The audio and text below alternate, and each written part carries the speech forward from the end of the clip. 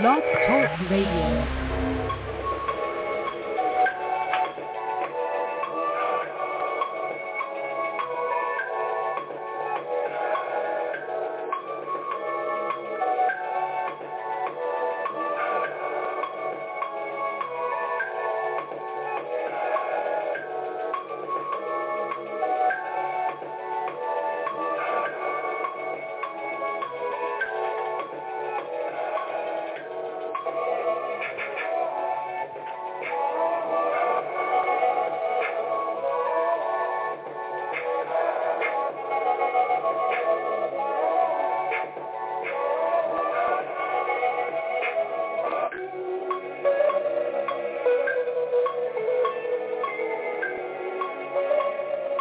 Son of a bitch.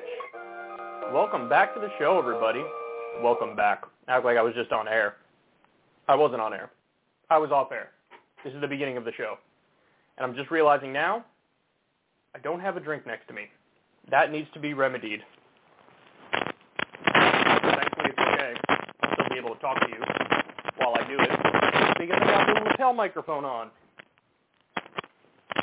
Here we go. Got my seltzer back, bitch. So we got a big show today. Yes, we're still talking about World War III. We have, I have a zillion updates on Ukraine and Russia. You are not going to want to miss any of the updates. I got President Obama weighing in. I got Bernie Sanders weighing in. I got Donald Trump weighing in.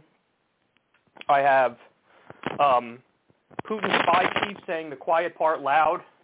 You're not going to want to miss that. Biden responds and levies a bunch of sanctions. But before I get to that, I might fuck around and bring back some old-timey curse words, y'all. I might bring back some old-timey curse words. I was thinking about this last night. I went through a whole list. I spent way too long looking into this. Here are the ones that caught my eye. Get stuffed. That's a great one. It's attributed to the Australians. Thanks from all my mates down under there. Appreciate that. I think that makes the cut.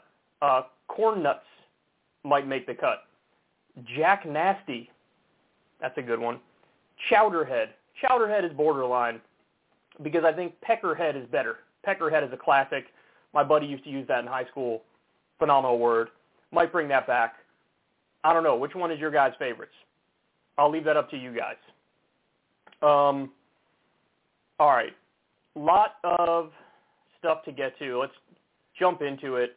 Let me just pull up one tweet that I'm going to need for my first segment here.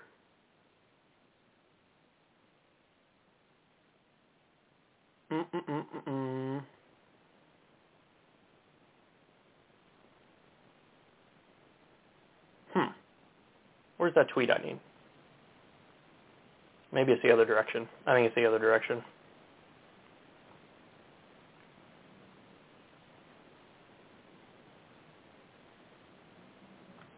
Okay. All right. Let's get started.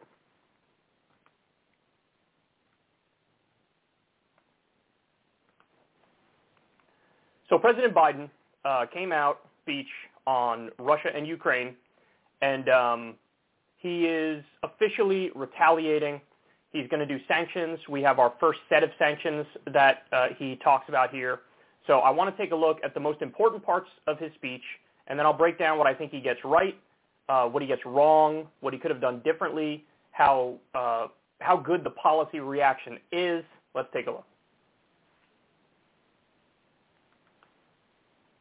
Yesterday, Vladimir Putin recognized two regions of Ukraine as independent states. And he bizarrely asserted that these regions are no longer part of Ukraine and they're sovereign territory. To put it simply, Russia just announced that it is carving out a big chunk of Ukraine. Last night, Putin authorized Russian forces to deploy into these regions. Today, he asserted that these regions are actually extend deeper than the two areas he recognized, claiming large areas currently under the jurisdiction of the Ukrainian government. He's setting up a rationale to take more territory by force, in my view. And if we listened to his speech last night, and many of you did, I know, he's setting up a rationale to go much further. This is the beginning of a Russian invasion of Ukraine, as he indicated and asked permission to be able to do from his Duma. So let's begin to, I'm going to begin to impose sanctions in response far beyond the steps we and our allies and partners implemented in 2014. And if Russia goes further with this invasion, we stand prepared to go further as with sanctions. Who in the Lord's name does Putin think gives him the right to declare new so-called countries on territory that belong to his neighbors? This is a flagrant violation of international law, and it demands a firm response from the international community. So today, I'm announcing the first tranche of sanctions to impose costs on Russia in response to their actions yesterday. These have been closely coordinated with our allies and partners, and will continue to escalate sanctions if Russia escalates. We're implementing full blocking sanctions on two large Russian financial institutions, VEB and their military bank. We're implementing comprehensive sanctions on Russian sovereign debt. That means we've cut off Russia's government from Western financing. It can no longer raise money from the West and cannot trade in its new debt on our markets or European markets either. Starting tomorrow and continuing in the days ahead, we'll also impose sanctions on Russia's elites and their family members. They share in the corrupt gains of the Kremlin policies and should share in the pain as well. And because of Russia's actions, we've worked with Germany to ensure Nord Stream 2 will not, as I promised, will not move forward. As Russia contemplates its next move, we have our next move prepared as well. Russia will pay an even steeper price if it continues its aggression, including additional sanctions. The United States will continue to provide defensive assistance to Ukraine in the meantime, and will continue to reinforce and reassure our NATO allies. Today, in response to Russia's admission that it will not withdraw its forces from Belarus, I have authorized additional movements of U.S. forces and equipment already stationed in Europe to strengthen our Baltic allies, Estonia, Latvia, and Lithuania. Let me be clear. These are totally defensive moves on our part. We have no intention of fighting Russia. We want to send an unmistakable message, though, that the United States, together with our allies, will defend every inch of NATO territory and abide by the commitments we made into NATO. We still believe that Russia is poised to go much further in launching a massive military attack against Ukraine. Hope I'm wrong about that. Hope we're wrong about that. But Russia's only escalated its threat against the rest of Ukrainian territory, including major cities and including the capital city of Kyiv. There are still well over 150,000 Russian troops surrounding Ukraine. And as I said, Russian forces remain positioned in Belarus to attack Ukraine from the north, including warplanes and offensive missile systems. Russia's moved troops closer to Ukraine's border with Russia. Russia's naval vessels are maneuvering in the Black Sea to Ukraine's south, including amphibious assault ships, missile cruisers, and submarines. None of us should be fooled. None of us will be fooled. There is no justification. Further Russian assault in Ukraine remains a severe threat in the days ahead. And if Russia proceeds, it is Russia and Russia alone that bears the responsibility. So the tricky line that Biden had to walk here was deterring without escalating, which is difficult. And so you have to respond in a way that's proportional. And I think he kind of succeeded on that front. It wasn't easy. I think he threaded that needle. Now, I'm going to tell you in a second what I think he misses in the speech, what would have been an important thing to say and a necessary thing to say. But just to run through it real quick, so they're going to sanction two banks. They're cutting off Russia from financing their debt on Western markets. They're rolling out sanctions on oligarchs. It was announced previously, and I believe this, I'm sure Biden had something to do with it, with phone calls and whatnot behind the scenes to Germany, but Germany is axing the Nord Stream 2 pipeline. And then, of course, he says we're going to send weapons to Ukraine. He stresses, look, these are defensive weapons. Of course, the nuance there is, for the love of God, kick the Azov battalion out of the Ukrainian military. The Azov battalion are like card-carrying neo-Nazis. Can't have U.S. weapons going to neo-Nazis. But in all seriousness, I don't think the U.S. really cares that much. I think because we've previously armed them and funded them, and then there was a brief period where we cut it off because Congress took action, and then when nobody was looking, we started arming them again. So I don't think they care, but I think that's colossally important that you cut off arms going to neo-Nazis. But here's what Biden didn't do, and this says a lot. He didn't go all in on banking sanctions. He could have sanctioned way more than just these two banks. Apparently, what some experts are saying is the two banks that he sanctioned, it's almost a little bit like window dressing. He could have sanctioned more powerful and important and widely used banks in Russia. He didn't do that. And he didn't do the SWIFT sanctions, which are, like cutting Russia off from the global banking system. So he's got a lot more in the tank. And this is just, the first round. And what happens next will depend on what Vladimir Putin does. Now, again, I'm going to get to what Biden could have done differently and should have done differently in a second. But before I do that, I want to show this next graphic to you. So let me throw this up on screen here. This is from the Financial Times in Europe. Why did Putin recognize the independence of two breakaway regions in eastern Ukraine? Now, the reason why I'm showing you this, look at the map there.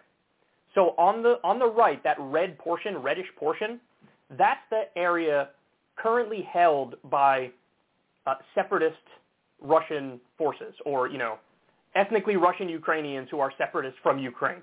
They hold that region.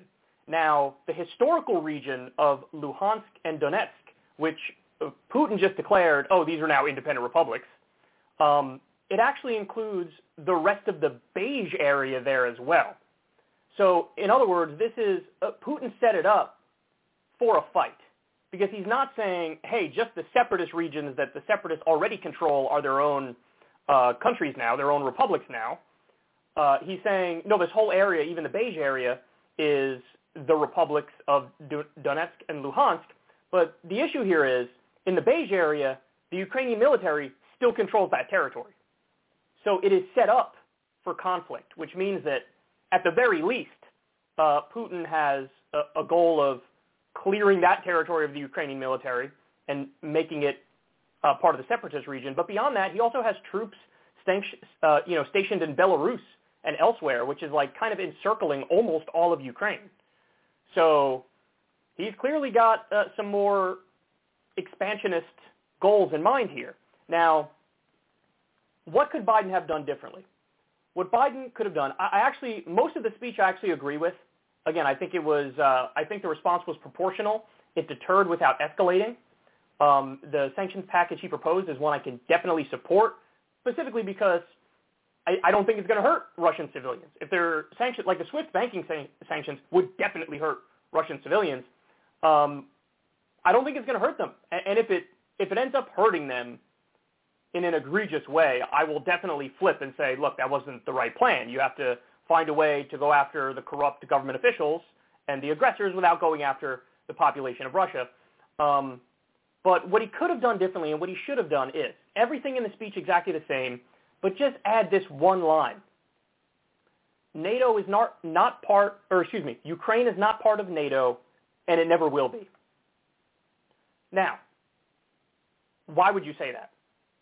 Well, for the very simple reason, Zelensky already came out and said, our NATO bid has stalled, and it's basically a dream for us to join NATO.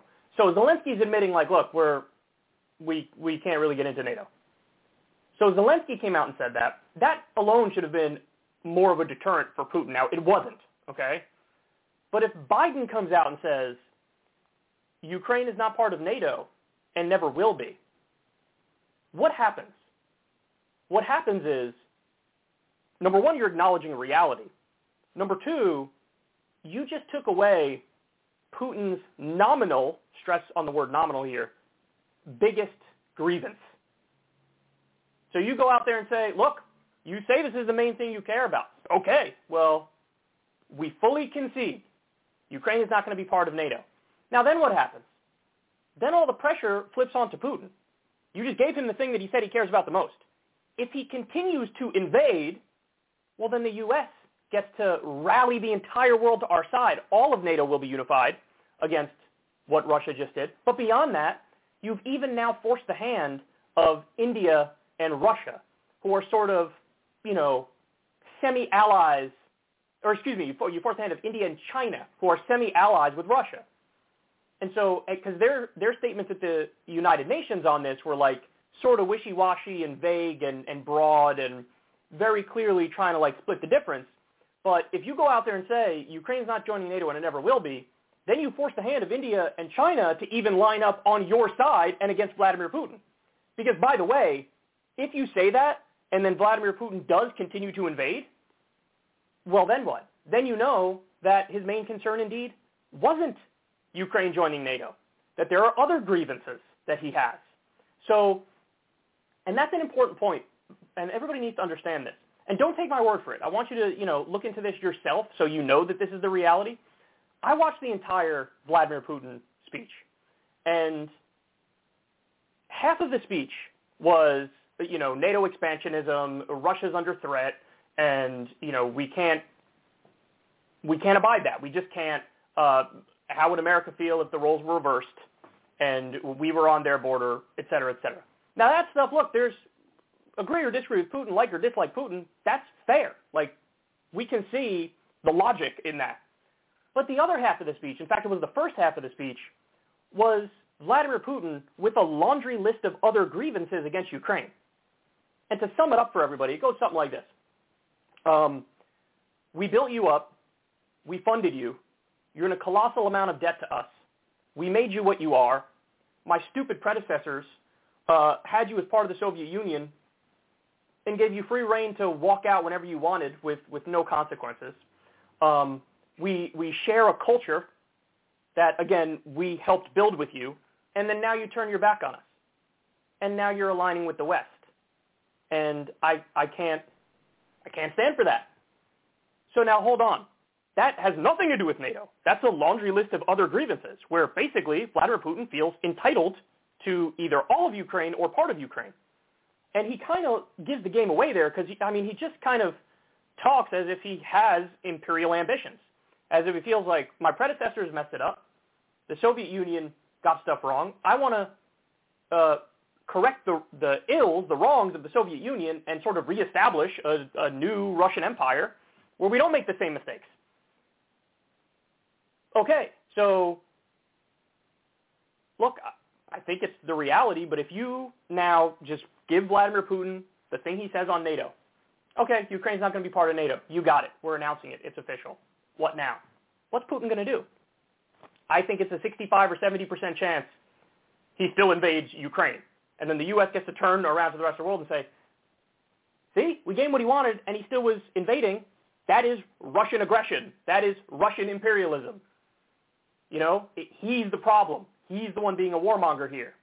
And look, in the, 30% chance that he hears this and he spins it as a win to the Russian public and then withdraws, okay, then that's another huge win. Then it's like, great, we would want that. And then we'd also know it was more about NATO than anything else. Now, the reason why I now think it's not just about NATO and not mostly about NATO is, again, because Kulinski came out and said, it's stalled and it's a dream for us to get in there. So that's Kulinski saying we're not really going to be part of NATO, and Putin's still invading anyway.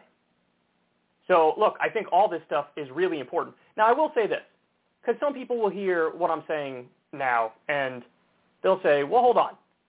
Who the hell is the U.S. to say, if Ukraine wants to join NATO, shouldn't they be able to join NATO? Who the hell is the U.S. to say that they can't join or to cut this deal in the first place?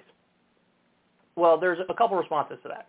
Number one is, yes, step one is, do you want to join NATO to become part of NATO? Yes.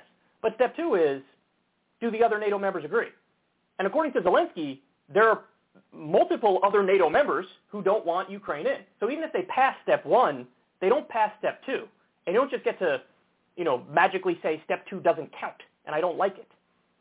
That's just the way that it works. And the way it works right now, they're simply not going to get in there. And then, look, the other thing is, I'm sympathetic to the idea of people should democratically be able to choose. But if we're going to use that logic objectively, then you also need to say people in eastern Ukraine need to democratically choose whether or not they want to be part of Ukraine or be independent or be part of Russia. And I got bad news for you. If you leave that up to a democratic vote, in eastern Ukraine, they would probably vote to be with Russia. So if you're going to use this, well, the democratic approach is the only thing that matters in this geopolitical complex situation, well, then you have to take that position as well. That, okay, maybe eastern Ukraine does go and be part of Russia. Now, my guess is a lot of the people who criticize my statement on NATO would, flip their standard when it comes to eastern Ukraine being part of Russia. And then, of course, the most obvious point is if Mexico and Canada joined a Russian anti-U.S. military alliance, would our leaders tolerate it? No, they would flip out. And of course they would say this is an act of aggression. Duh. Of course they would. In fact, we know that. We don't need to speculate because if you look at the Cuban Missile Crisis, it's a very similar situation. That's what happened when Russia put their weapons in Cuba, we flipped out, and the whole world almost got destroyed as a result of that. So overall, I like Biden's response. It's a proportional response. He's deterring without escalating, in my opinion.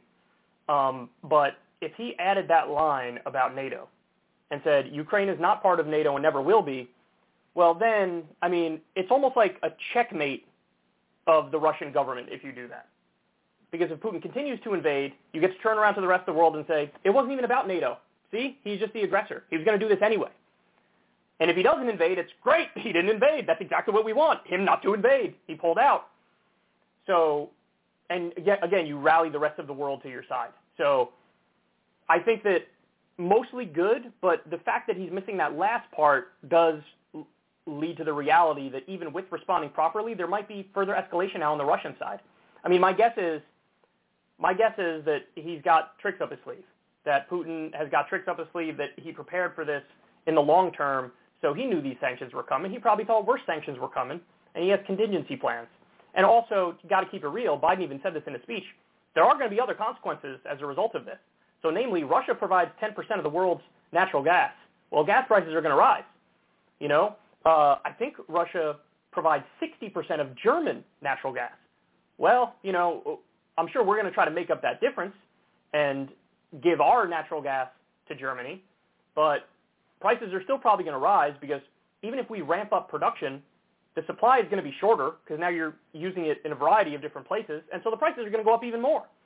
And understand that with Saudi Arabia, there's already a problem. Biden and Saudi Arabia are not getting along for a variety of reasons. So Saudi Arabia is trying to keep the gas prices high at the pump to squeeze out Biden and make sure he loses in the next election. So with Saudi being stingy with it, and now with the crisis with Russia, gas prices are probably going to go up more. So anyway, that's the gist of it. It's a really bad scenario. It's a really bad situation. I'm scared of a tit-for-tat escalation that gets out of control and can at some point lead to direct conflict between the U.S. and Russia, which, make no mistake about it, is World War III. We really can't afford to flirt with nuclear annihilation. That should go without saying. All things considered, his response was decent, but the fact that he didn't say the thing about NATO and didn't concede on the obvious point means the U.S. government in many respects is just bullheaded and stupid because you had an opportunity to checkmate him. And you even could have said, Ukraine is not part of NATO and never will be part of NATO, and we're going to give Russia, 3 days now to get out of Ukraine. Because, hey, we're giving you exactly what you want, so now you're going to have 3 days to get out. If you don't get out, then we're going to drop the sanctions hammer on you. Could have done that. And again, would have rallied the world to our side, would have been an obvious checkmate. It would have been able to prove what Putin's main motivation is, and then we could have gone on knowing.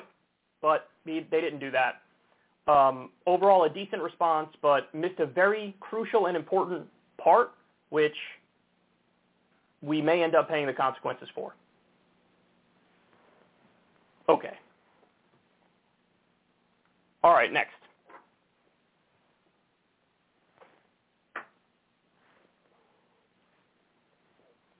We are going to talk, I got Obama responding.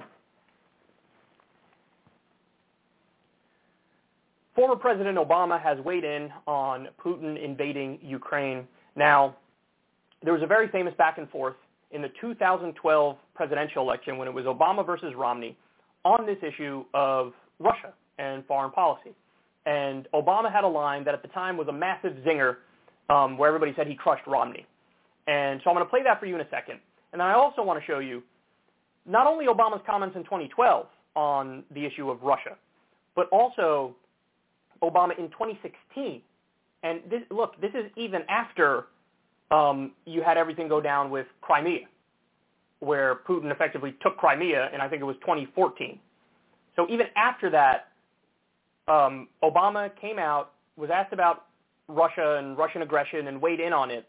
And he even referenced specifically if Russia goes into eastern Ukraine, which is literally exactly what's happening right this second. So, look, these are old comments that you're going to see, but they're directly pertinent to what's happening now because he cites the exact thing that ended up happening and he gives his opinion on it. So first, let's look at the debate back and forth. Governor Romney, I'm glad that you recognize that al-Qaeda is a threat. Because a few months ago, when you were asked what's the biggest geopolitical threat facing America, you said Russia. Not al-Qaeda, you said Russia. And the 1980s are now calling to ask for their foreign policy back because the Cold War has been over for 20 years. But, Governor, when it comes to our foreign policy, you seem to want to import the foreign policies of the 1980s, just like the social policies of the 1950s and the economic policies of the 1920s. You say that you're not interested in duplicating what happened in Iraq, but just a few weeks ago you said you think we should have more troops in Iraq right now. And the challenge we have, I know you haven't been in a position to actually execute foreign policy, but every time you've offered an opinion, you've been wrong.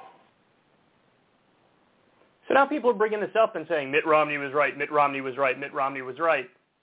No, I don't think so. I still disagree with Mitt Romney on this. The question is, who's the biggest threat to the United States? And at the time, the answer was obviously al-Qaeda, and it wasn't Russia. And even today, Russia is a giant threat to Ukraine. Now, if we get too involved and, we put U.S. boots on the ground or whatever, then maybe Russia will become a big threat to us. But if we handle it in a responsible way and an intelligent way, Russia is not the biggest threat against us. You could say, hey, they're now clearly a giant threat to global order and rules-based internationalism, but so are we. and we're actually, honestly, in a larger sense, we're a bigger threat to that. Now, that's not whataboutism, and that's not saying that what Russia is doing isn't aggression and imperialism and condemnable. It definitely is. But make no mistake about it, we support 73% of the world's dictatorships. We give them arms and funding. And then we turn around and pretend like we support democracy and human rights. My ass cheeks we support democracy and human rights. We're running around pretending that a guy named Juan Guaido, who didn't win an election in Venezuela, is currently the president of Venezuela. That's simply not true. We are currently occupying a large portion of Syria for the stated reason of stealing their gas or their oil. That's not me speaking. Donald Trump came out and admitted it. He said it. We're currently aiding and abetting a genocide in Yemen. We're helping Saudi Arabia do a genocide in Yemen. We're doing ruthless sanctions on Afghanistan, where millions of people are starving. So we are a bigger threat to, the rules-based order, the international law. And I still think Obama's right here. Yeah, Russia is a giant threat to Ukraine. They invaded Ukraine. That is condemnable. That is wrong. We should take actions in response. Certain sanctions I would do as long as it doesn't hurt Russian civilians. But I still don't think it's fair to say that Mitt Romney was right here. I don't think that at all. Because the question is, who is the biggest threat to the United States? That's different. And in terms of who we're even competing with the most on the global stage, the answer is obviously China. Obviously China. They've now grown massively. They're doing the Belt and Road Initiative, which is just like empire by another name and by another tactic, empire through, getting countries into debt and building them infrastructure and then, exploiting them for their natural resources. It's just a smarter way of doing imperialism. And so they're gigantic. They're massively powerful. Since 2012, they've been built up in a big way. So if you want to have that conversation about who's the second biggest power or the biggest threat to U.S. hegemony, the answer is obviously China. It's not Russia. Russia's actually a declining power. So everybody's giving Mitt Romney credit for this. I simply don't agree. I don't agree. And I'm sure Romney in 2014, when Russia was taking Crimea, Romney was saying, see, I was right. But again, the question is, who's the biggest threat to the United States? Now, Obama weighed in. In 2016, he was asked about Russian aggression and what they're doing. And his answer is interesting. So take a look at this. This is from The Atlantic and I think Jeffrey Goldberg. Obama's theory here is simple. Ukraine is a core Russian interest, but not an American one. So Russia will always be able to maintain escalatory dominance there. The fact is that Ukraine, which is a non-NATO country, is going to be vulnerable to military domination by Russia no matter what we do, he said. I asked Obama whether his position on Ukraine was realistic or fatalistic. Quote, it's realistic, he said. But this is an example of where we have to be very clear about what our core interests are and what we are willing to go to war for. And at the end of the day, there's always going to be some ambiguity. He then offered up a critique he had heard directed against him in order to knock it down. I think that the best argument you can make on the side of those who are critics of my foreign policy is that the president doesn't exploit ambiguity enough. He doesn't maybe react in ways that might cause people to think, wow, this guy might be a little bit crazy. Let's continue. Let me show you the next part. Quote, there is no evidence in modern American foreign policy that that's how people respond. People respond based on what their imperatives are. And if it's really important to somebody and it's not that important to us, they know that. And we know that, he said. There are ways to deter, but it requires you to be very clear ahead of time about what is worth going to war for and what is not. Now, if there is somebody in this town that would claim that we would consider going to war with Russia over Crimea and eastern Ukraine, they should speak up and be very clear about it. The idea that talking tough or engaging in some military action that is tangential to that particular area is somehow going to influence the decision-making of Russia or China is contrary to all evidence we have seen over the last 50 years. Obama went on to say that the belief in the possibilities of projected toughness is rooted in mythologies about Ronald Reagan's foreign policy. So look, that's Obama saying in no uncertain terms, if somebody really wants to go to war over Crimea or eastern Ukraine, they should be honest and say that. They should speak up and say that. And I agree with that point. If somebody really thinks we should have American boots on the ground for Crimea or eastern Ukraine, say it. Don't dance around it. Just say it. Just own it. Own that position. There's one thing I despise more than anything else, people obscuring their real position. And clearly on this front, it annoys Obama. In other ways, Obama was hawkish, but I always gave him credit on normalizing relations with Cuba. I always gave him credit on the Iran deal, and I gave him credit on how he handled the situation in Crimea, because that could have escalated and spiraled out of control and been a total disaster, but I think he was level-headed, and I think he was reasonable in how he responded. They did some sanctions, but they didn't go insane with it. Now, honestly, I feel similar to how Biden's handling it, because I have no doubt that Biden's getting a tremendous amount of heat and pressure from the foreign policy establishment, so the intelligence agencies, the deep state. I guarantee you they're telling him, you got to go harsher. You got to go stronger. You do the SWIFT banking sanctions. Cut Russia off from the global banking system right now. Put more U.S. boots on the ground. Put boots on the ground right on Russia's border. I guarantee you people are telling him this. And to this point, he's largely avoided doing the most extreme stuff. I think he responded in a proportional way that deters without escalating. So he did the kind of sanctions that he did. He sanctioned 2 different banks in Russia. He cut off Russia from financing their debt on Western markets, and he sanctioned oligarchs and axed the Nord Stream 2 pipeline. I think that makes sense. He didn't do SWIFT sanctions. He didn't go too far. And he was very clear, no U.S. boots on the ground. So I do think that the Biden approach is similar to the Obama approach, and that's the best path forward. Again, the only difference I would have done from what Biden did is I would have said, yes, Ukraine is not in NATO and will not be part of NATO. Because then you cut off what Putin says is his biggest concern. And so then if he turns around and continues to invade anyway, you get to say to the rest of the world, and they'll agree with you now, oh, I guess that wasn't actually your main concern. I guess that was a lie. I guess that was a cover story. I guess you were going to invade them no matter what. I guess you had other grievances that were equally or more important than the NATO thing, because we gave you what you said you wanted, and you still invaded. So I would have done the same thing, but also said Ukraine is not going to be part of NATO. So there you have it.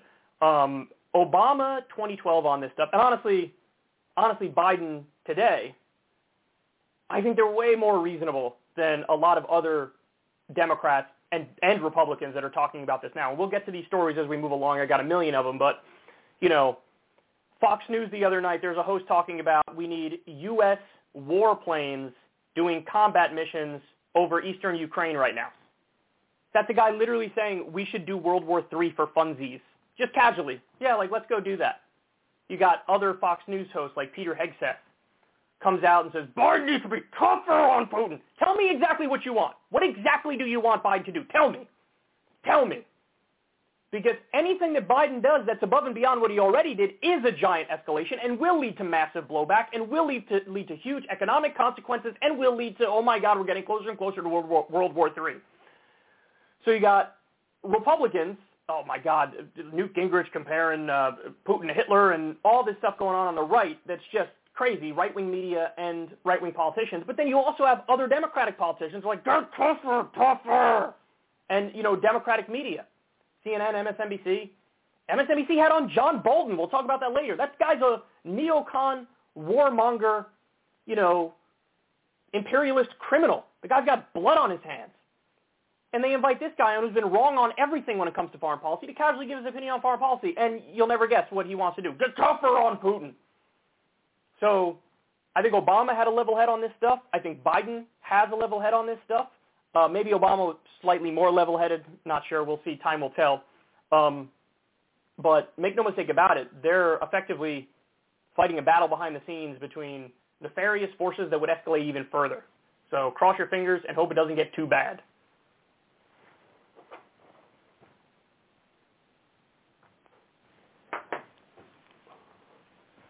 Okay, next.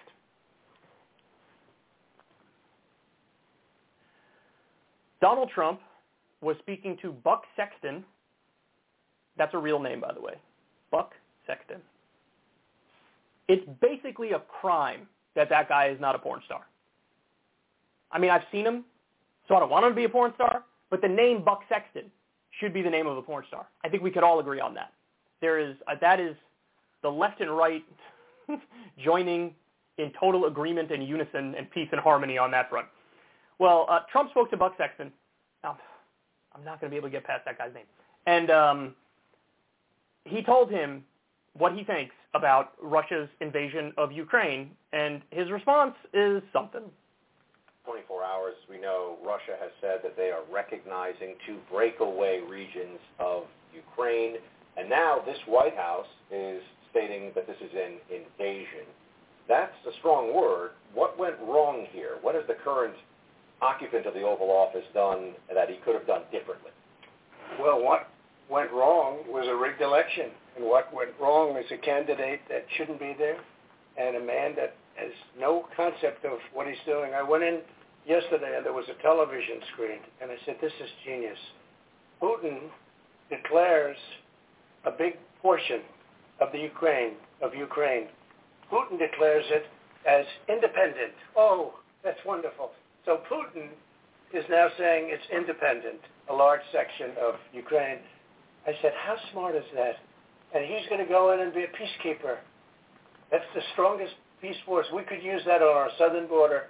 That's the strongest peace force I've ever seen. There were more army tanks than I've ever seen. They're going to keep peace all right. No, but think of it. Here's a guy who's very savvy. I know him very well. Very, very well. By the way, this never would have happened with us. Had I been in office, not even thinkable. This would never have happened.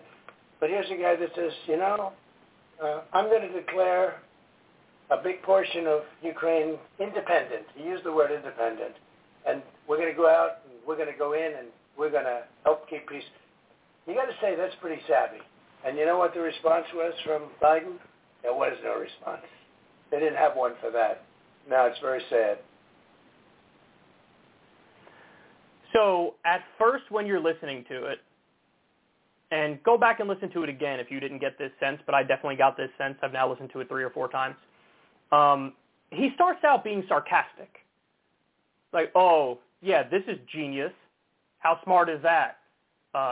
It's now independent territory, and he's a peacekeeper. So he starts out being sarcastic. But then by the end, he gets serious. And he's like, that's very savvy. Wait, which is it? You were saying it was like genius and smart, but you sounded sarcastic. So in other words, it sounded like the point he was trying to make is, this isn't genius, this isn't smart. Like, we all see through what you're doing here. But then by the end, he seems dead serious when he's like, that's very savvy. That's a savvy thing. Okay, which is it? Which is it? Are you mocking the idea that it's genius and smart, or are you genuinely saying this is savvy? Because guess what, man? Look, it's the least savvy thing I've ever seen. It's textbook. So you don't just, like, you would be psychotic to just immediately invade, no pretense, no propaganda buildup. Like, I don't think anybody does that anymore. Only maybe the dumbest leaders in the world. But you always see a propaganda campaign, and you always see, you know, guys, it's always the case that aggressors portray themselves as defensive and the victims. And we've done this all the time. When we illegally invaded Iraq, a country that didn't attack us, killed minimum 200,000 civilians, occupied it, etc., the whole time we were crying like we were the victim. So you got to build a propaganda campaign. Trump says this is savvy. All that happened was there were separatist regions in Ukraine, ethnically Russian, backed by the Kremlin. They were funded and supported, and then they say, oh, you know, we're under attack from Ukraine, and they don't accept us, and we're the victim, and then Russia acknowledges, oh, this has gone too far. Now you're independent republics. You're not even part of Ukraine. And then you sign a treaty to a mutual defense agreement where now the Russian government gets to come in and say, we're not invading the sovereign country of Ukraine. We're going to protect the independent republics of Donetsk and Lugansk. We're just on a peacekeeping mission. I mean, this is like, there's a thin veneer of civility over a wanton violation of international law. So it's not savvy. It's not genius. And it sounded at first like he knew that and he was being sarcastic. Then by the end, he's like, nah, that's savvy. And he even says, like, yeah, I could do that at our southern border. I should do that at our southern border. Again, I don't know if that part's sarcastic or not, but yeah, no, this is old school textbook aggression. And one of the reasons I know it's aggression is because it's sort of similar right out of our playbook when we do aggressive stuff. We played the victim going into Iraq. We played the victim going into Afghanistan. You know, we played the victim as we were torturing people at Guantanamo Bay and Abu Ghraib, you know? So nobody ever comes out and says, I am the bad guy, I am the aggressor, I am the imperialist, and I will now partake in some evil wrongdoing. Nobody ever says that. There's always a cover story. Duh. So, now, by the way, it is an interesting question to think. What would have happened under Donald Trump? Well, I don't buy the argument that, like, oh, it never would have happened under us. I mean, it didn't happen under Trump, to be fair. So in one sense, it's true. But the idea, like, if Trump got a second term, would Putin have still done this? Probably. He probably would have. Because when George W. Bush was in office, and George W. Bush was an absolute, you know, idiot psychopath too, arguably a worse president than Trump, just as unhinged, if not more unhinged, because look at what he did with foreign policy. Putin did it in Georgia. And then under Obama, he did it in Crimea. And now under Biden, he's doing it in eastern Ukraine. So he does it under Democratic and Republican administrations. Obviously, there are other factors at play here. So, look, don't get it twisted. There was a lot of Russiagate idiocy around Donald Trump, where he's literally a puppet of Vladimir Putin. And I think all that stuff is garbage. But these comments are like classic Trump, where he's just sort of in awe of authoritarian leaders. He really is. Like, you know, he said famously about Kim Jong-un, like, and then we fell in love. He sent me beautiful letters. There was a report the other week that he's still in contact with Kim Jong-un. It's like, what? What are you talking about? So, anyway, there you have it. Donald Trump weighing in a very classic Donald Trump kind of way. Okay.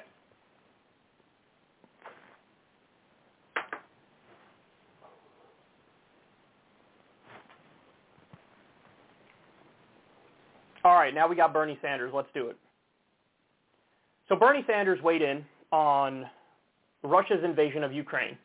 And, you know, I mean, some people were curious what he'd say, for good reason. I mean, Jeremy Corbyn went on a much softer line in regards to the invasion. He immediately brought up NATO, which on the one hand is reasonable, but, you know, I do also think it's important to be clear and say that I condemn an invasion of a sovereign country. That should be obvious, right?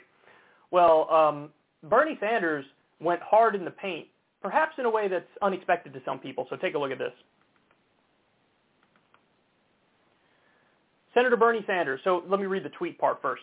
Vladimir Putin's latest invasion of Ukraine is an indefensible violation of international law, regardless of whatever false pretext he offers. There has always been a diplomatic solution to the situation. Tragically, Putin appears intent on rejecting it. News, Sanders' statement on U.S. response to Russia. Vladimir Putin's latest invasion of Ukraine is an indefensible violation of international law, regardless of whatever false pretext he offers. There has always been a diplomatic solution to the situation. Tragically, Putin appears intent on rejecting it. The United States must now work with our allies and the international community to impose serious sanctions on Putin and his oligarchs, including denying them access to the billions of dollars they have stashed in European and American banks. The U.S. and our partners must also prepare for a worse scenario by helping Ukraine's neighbors care for refugees fleeing this conflict. Finally, in the longer term, we must invest in a global green energy transition away from fossil fuels, not only to combat climate change, but to deny authoritarian petrostates the revenues they require to survive. Okay, so the one thing I'm surprised by is that he didn't, because even Biden has said this a number of times. Biden has said, we're not putting U.S. troops on the ground. And he was very clear, repeatedly stated in his various speeches on this, I think trying to get the message across to Putin. We are acting defensively. We are acting defensively. Don't think it's offense. We're acting defensively. So I'm surprised Bernie didn't say the thing about we shouldn't put U.S. troops on the ground. That'll escalate the situation. We don't want to flirt with World War III. We want to find a way to de-escalate. But outside of that one line, I'm not surprised that Bernie said this stuff. So the one thing I just told you I was surprised by. But there's one other thing I think he should have said. Because, he's right. You have to condemn an invasion of a sovereign country. And that's exactly what's happening here with what Russia's doing. But if you watch Vladimir Putin's speech, as I'm going to keep bringing up, and I implore all of you to watch the speech, because I don't want you to take my word for it. I want you to hear it straight from the horse's mouth. He says it himself.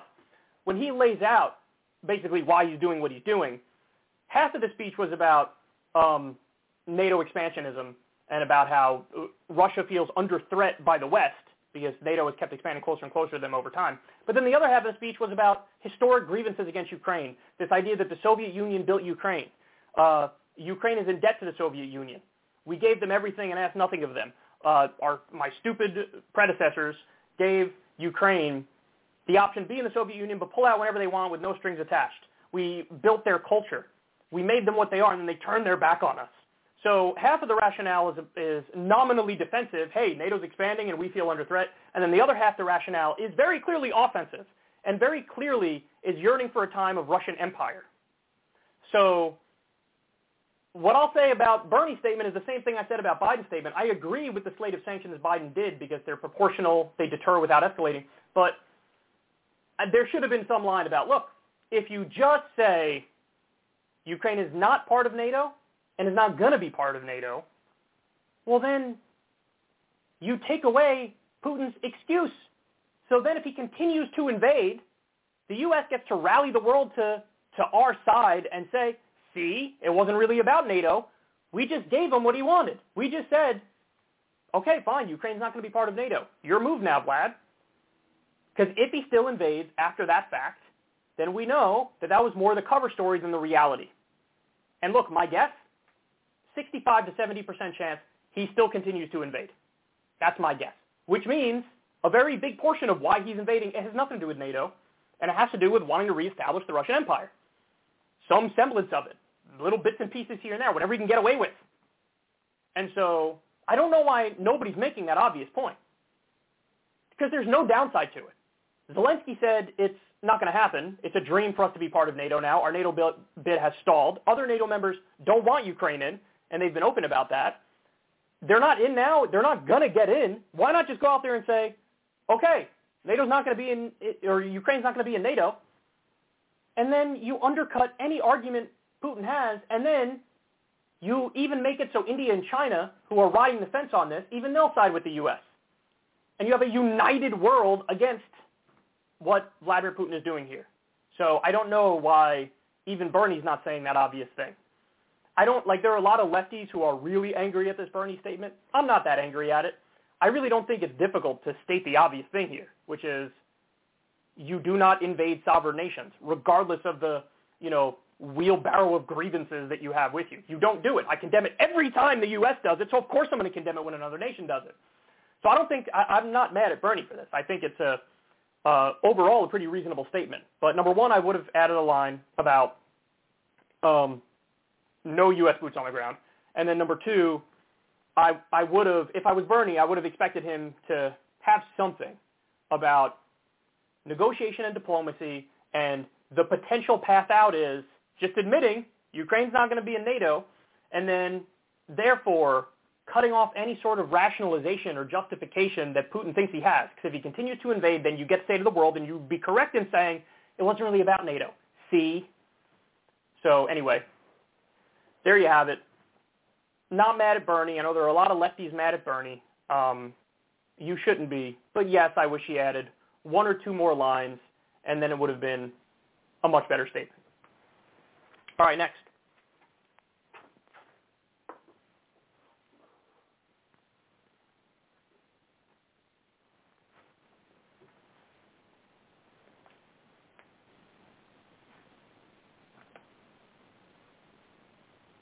So there was a moment, the night that Putin decided to invade Ukraine, there was a moment where he was talking to fellow government officials. This is some sort of a press conference here. And he's going back and forth with his spy chief, and the spy chief accidentally says the quiet part loud here. So let's take a look, and then I'll respond. Таким образом, согласился бы с предложением Николая Платоновича о том, что нашим, так сказать, западным партнерам можно дать последний шанс с тем, чтобы предложить им в кратчайшие сроки заставить Киев пойти на мир и выполнить Минские соглашения. В противном случае мы должны принять то решение, о котором сегодня говорится. Что значит в противном случае? Вы предлагаете начать переговорный процесс? Нет, или признавать суверенитет.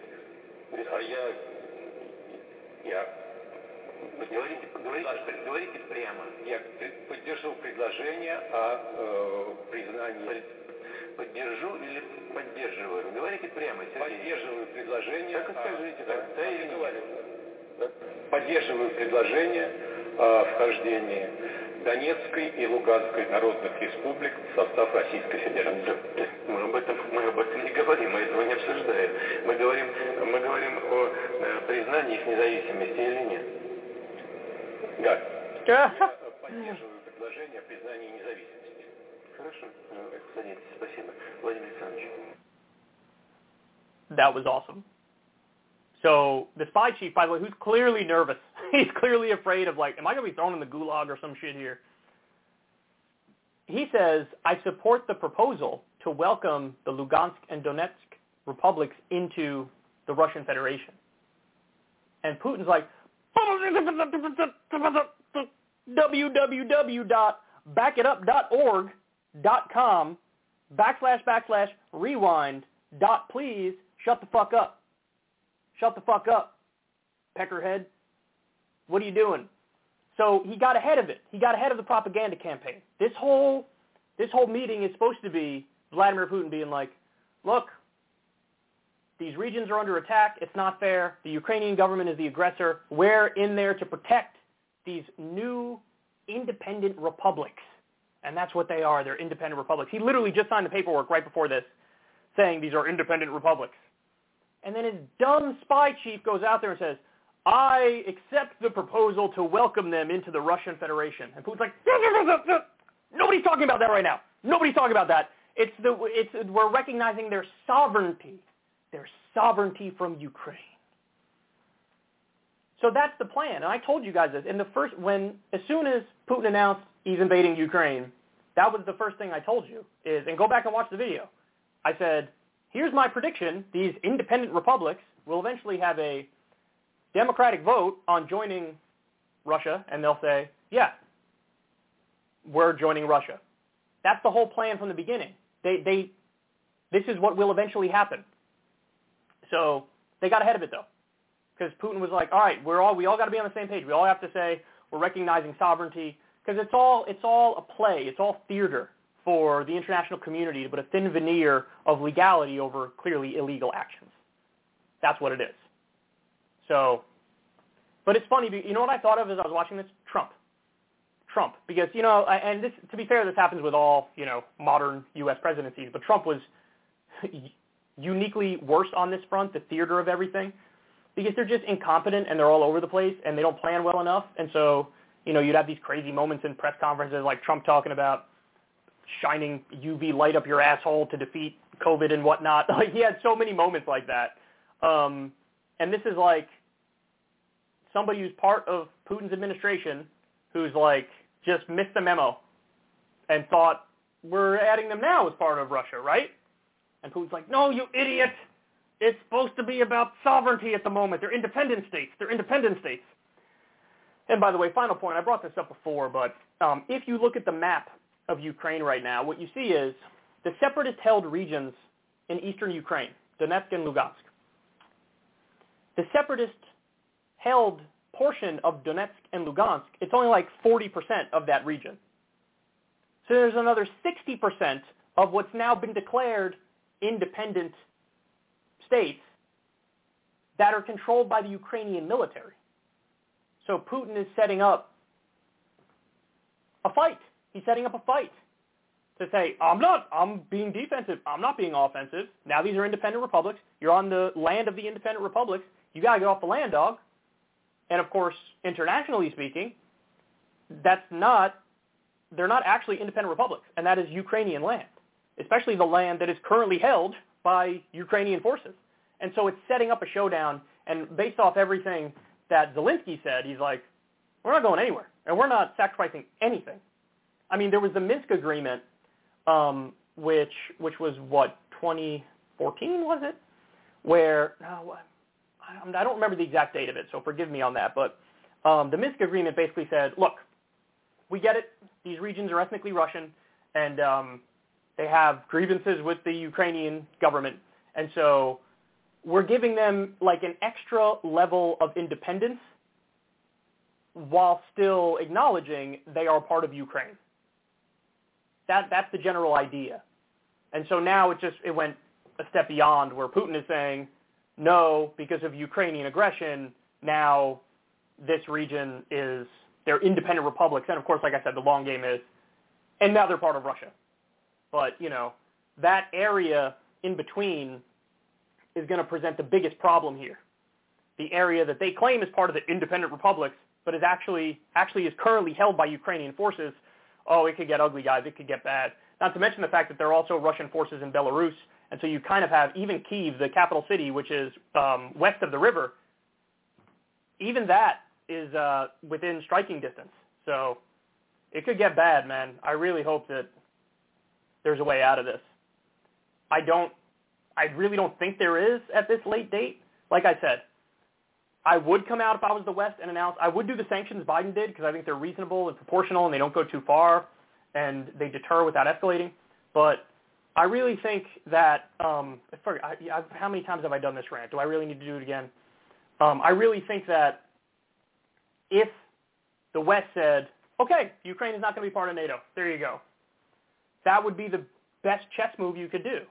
Because if Putin claims that's really the reason I'm doing this, which he does claim that nominally, well, then if he continues to invade, you get to turn around to the rest of the world and say, see, this is just rank aggression and imperialism. Because we just gave him the thing he said he wanted, and he's still doing it. So it ain't about the thing he said it was about. It's about him feeling entitled to this land because of the history, blood and soil bullshit, and we all disagree with that, right? And then you even rally China and India to your side, and it's a unified global response to what he's doing, and that would be important. So anyway, there you have it. They said the quiet part loud, and that was a giant mess up. Okay. Now we are finally off Ukraine and Russia, temporarily, not fully. Still got some stuff to go to. I'm going to do two stories that are non-Russia, and Ukraine related, but I'll come back for a little bit too. All right. Tulsi Gabbard, it has been announced, is going to be a speaker at CPAC, the Conservative Political Action Conference. CPAC, and I'm sure all you know this from watching this show over the years, is a circus. It is very far-right people across the board. I'm not sure I've ever seen a lefty speak at CPAC. I don't think I've ever seen it. And they give us endless material every year. I mean, just crazy, incredible stuff comes out. I remember when Ben Carson compared Obamacare to slavery when he gave a speech there. I remember covering that. But anyway, let me show you this article here from The Hill. They'll give us more specifics. Former Representative Tulsi Gabbard is set to speak at the Conservative Political Action Conference this week. The chair of the group that organizes the gathering announced on Monday. Gabbard, who once saw the 2020 Democratic presidential nomination, will address the annual conference's Ronald Reagan dinner on Saturday night. Conservative media personality Glenn Beck is set to give the keynote address during the dinner. Gabbard's scheduled appearance at CPAC, a gathering of conservative activists and elected officials, is unusual for a Democrat, though it won't be the first time she's rankled her own party. The former Hawaii congresswoman has repeatedly criticized members of her own party, most recently President Biden, whom she accused earlier this month of unnecessarily escalating tensions with Moscow amid a possible Russian invasion of Ukraine. CPAC is set to begin on Thursday in Orlando, Florida. Among the other speakers scheduled to address the conference are former President Donald Trump, Florida Governor Ron DeSantis, and former Secretary of State Mike Pompeo, all three of whom are seen as potential contenders for the 2024 Republican presidential nomination. It is hilarious to say Mike Pompeo is a contender. He's going to try to be a contender, and he's going to get roughly 2%. Anyway, so I remember back when Bernie was running for president and he gave a speech at Liberty University, and it was based because Bernie went in there and said basically all left-wing stuff. I mean, maybe there were tiny little points of agreement with the conservative Christians at Liberty University, but pretty much everything was him going in there repping leftism because that's what Bernie does. So taking a different message to a ideologically separate room. But here's the difference. Tulsi's not going to do that. And we know she's not going to do that. Why? Because of her entire trajectory over the course of the past however many months. We know. So think about this, guys. She portrayed herself as the anti-war person. The anti-war person. Then when President Biden pulled the boots on the ground out of Afghanistan, the entire corporate media was shitting on him. All the Republicans were shitting on him. And even a lot of elected Democrats were shitting on him. There were only like 3 of us out here in the entire political landscape, the tiny little corner of it that we have, that were like, whoa, wait, but he's doing the right thing. He's doing the right thing. They were acting like the withdrawal was worse than the 20-year war and occupation. They acted like it was the biggest crime imaginable to simply get our troops out of a war we'd been in for 20 years with no end in sight and no aims and no goals. Nobody even brought up the Afghanistan papers when we were withdrawing. The Afghanistan papers showing all the rank corruption and abuse and idiocy and incompetence. They acted like it was the worst thing Biden ever did when it was the right thing to do as a matter of principle. I was one of very few people defending Biden on that front. Tulsi Gabbard, the anti-war person, was MIA. Now, to be fair, at the time she was on some active duty deployment. Okay, fair enough. But it's not like when she got back, she was like, oh, by the way, Biden was right, and y'all are fucking crazy for going after him as viciously as you did. She didn't say that. Now, by the way, there is stuff to go after Biden for, of course, but it wasn't the withdrawal. It's what happened after the withdrawal. It's now we got the endless sanctions on Afghanistan that are literally starving people to death. You could argue that's worse than the war, kind of is worse than the war. But again, I don't know, maybe I'm wrong. I haven't seen Tulsi talk about that. If I'm wrong, I hope I'm wrong, but I haven't seen her talk about that. So the anti-war person was MIA on that. But it gets worse. Remember when she went on Tucker Carlson? And Tucker threw a softball down the center of the plate because Biden had just drone striked civilians in Afghanistan and pretended like they were getting some sort of ISIS faction. So Tucker invites on Tulsi to be like, droning innocent people is bad. And she didn't, those weren't the talking points she went with. She went with, look, we're in an existential war against radical Islamic extremism, and so you got to win that war, right? Even Tucker was like, I invited you on to say drone strikes are bad, and you pivoted to Muslim extremism bad. What does Muslim extremism have to do with when we kill innocent Muslims? It's got nothing to do with it. In that case, we're the extremists. We're the terrorists. We're the ones who killed innocent people. Totally misses it. absolutely absurd. But it got somehow worse than that. Because you still thought, okay, well, look, all this stuff is terrible and bad, but, I mean, she's been clear for a long time. She supports Medicare for all. She supports $15 minimum wage. She's not economically conservative, right? Well, then she does a Fox News appearance where she goes after Build Back Better from the right. She attacks it for, there's so much big spending in this bill, and there's so much inflation that we got to worry about, and this is just the unnecessary expansion of government. She even did an appearance with Hannity where Hannity was like, I think you're one of us now. Tulsi's like, tee, maybe I am. So what happened? Look, you guys know me. I'm not the kind of person who goes after intentions unless there's overwhelming evidence. But is it a possibility that the intentions here are not exactly pure? Of course it is. So is this just, look, all the lanes for me are cut out in the Democratic Party, so now I'm going to make a lane for myself as, the turncoat, as the one who evolved to conservatism? That's possible. It could be planned out like that. Is it possible that she had a genuine, ideological change? Sure. But I'll say to you the same thing I said back when we were talking about Dave Rubin, which is normally that sort of shit happens when you're 17. It doesn't happen when you're a grown-ass man. Like Dave Rubin was like 40 years old when he somehow flipped on literally every single policy view that he had. You're 40 years old and you flip on like every policy view you have? I don't know, dog. A little bit sketchy. Now, it's not impossible. There are people who are like that. Fair enough. There are some.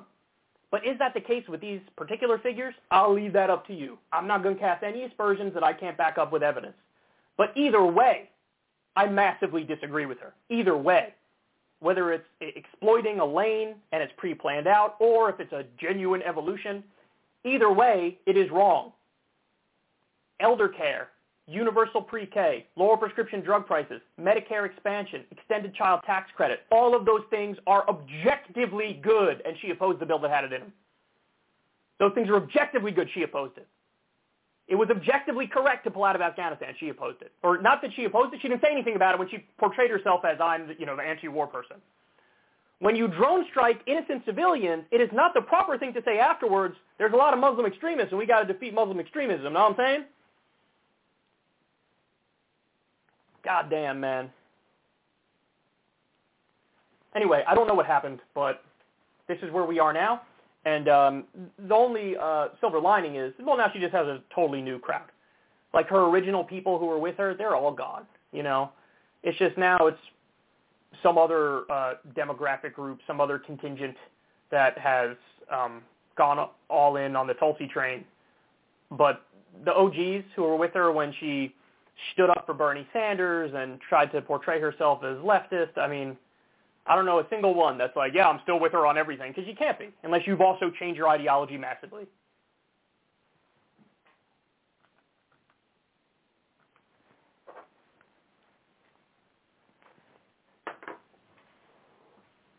All right, next, let's talk about Kyle Rittenhouse. Kyle Rittenhouse went on Tucker Carlson's show, and he announced a new initiative that he's doing. I want to show you the video, and then we'll respond to it. Yeah, they tried to imprison you for the rest of your life. It wasn't coverage, it was advocacy. You have a lot of potential targets to sue yourself. Will you be suing any of these news organizations, and if so, when? Well, right now we're looking at quite a few politicians, celebrities, athletes.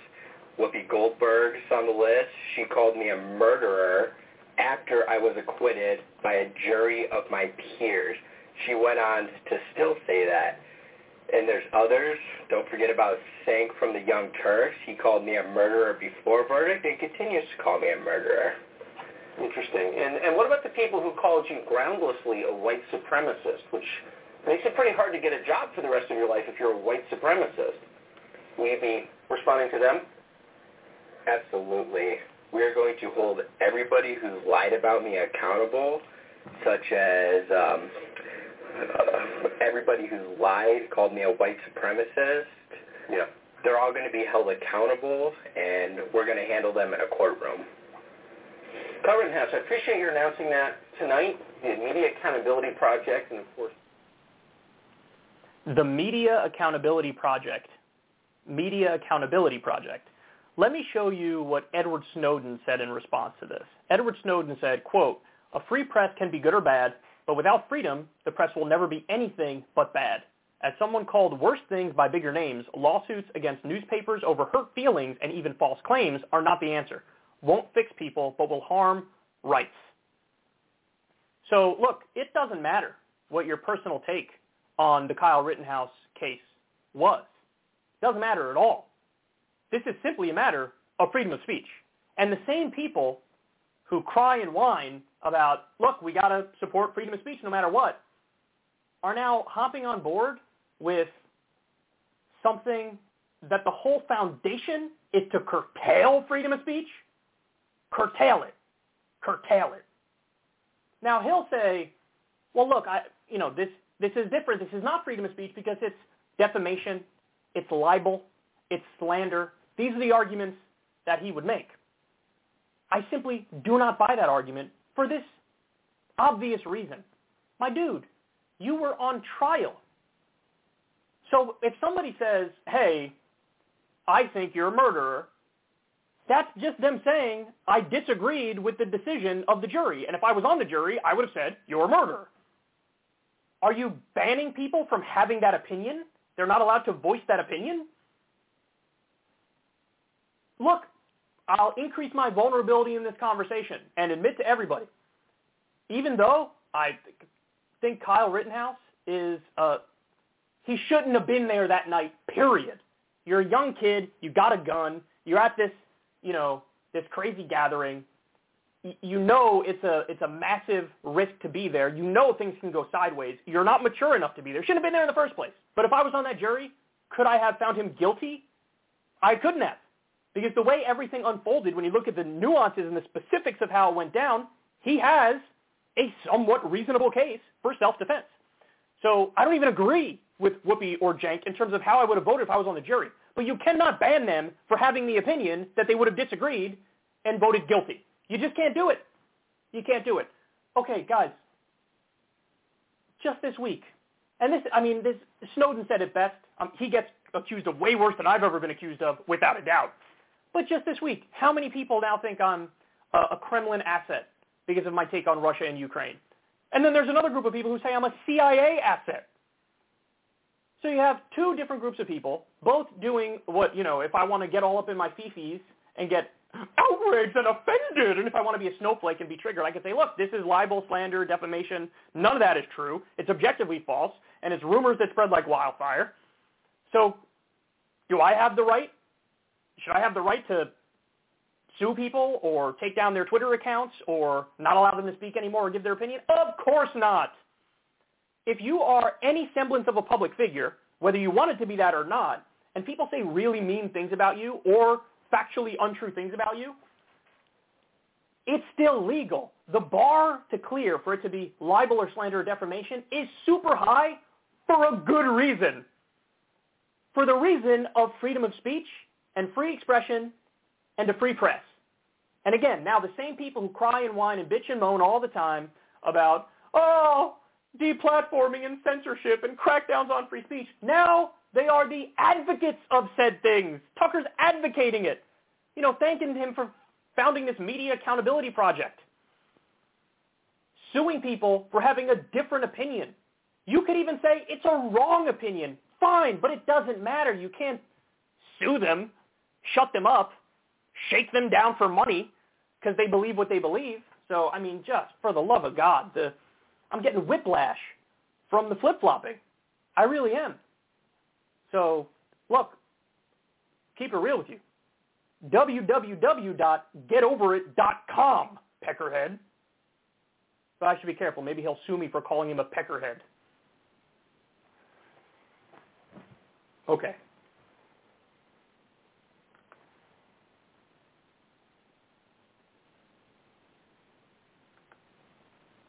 All right, back to Russia and Ukraine. Sorry, everybody, got to do it.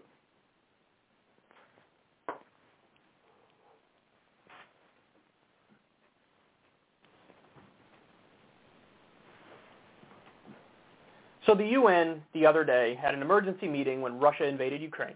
And everybody went around and said what their position is for their respective governments. And to my surprise, I think most of the statements were good. The only people who sort of rode the fence, it was India and China, and they were clearly doing it for political reasons, for whatever economic ties and diplomatic ties they have with Russia. But most of the statements were solid. The best one is what I'm about to show you right here. This is the Kenyan UN ambassador giving the Kenyan government position on Russia invading Ukraine. Let's take a look and then I'll react.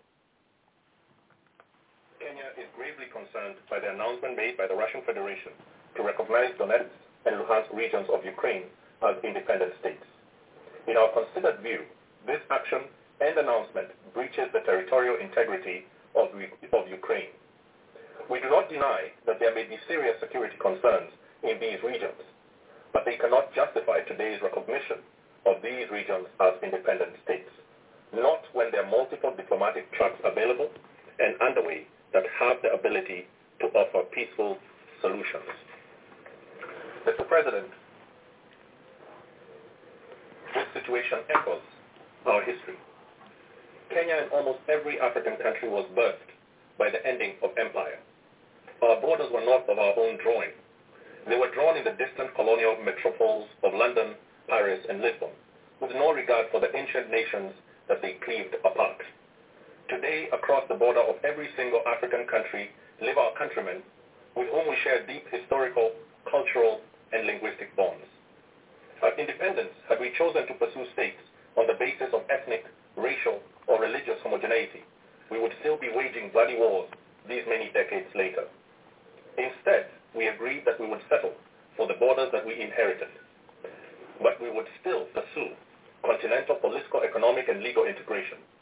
Rather than form nations that looked ever backwards into history with a dangerous nostalgia, we chose to look forward to a greatness none of our many nations and peoples had ever known.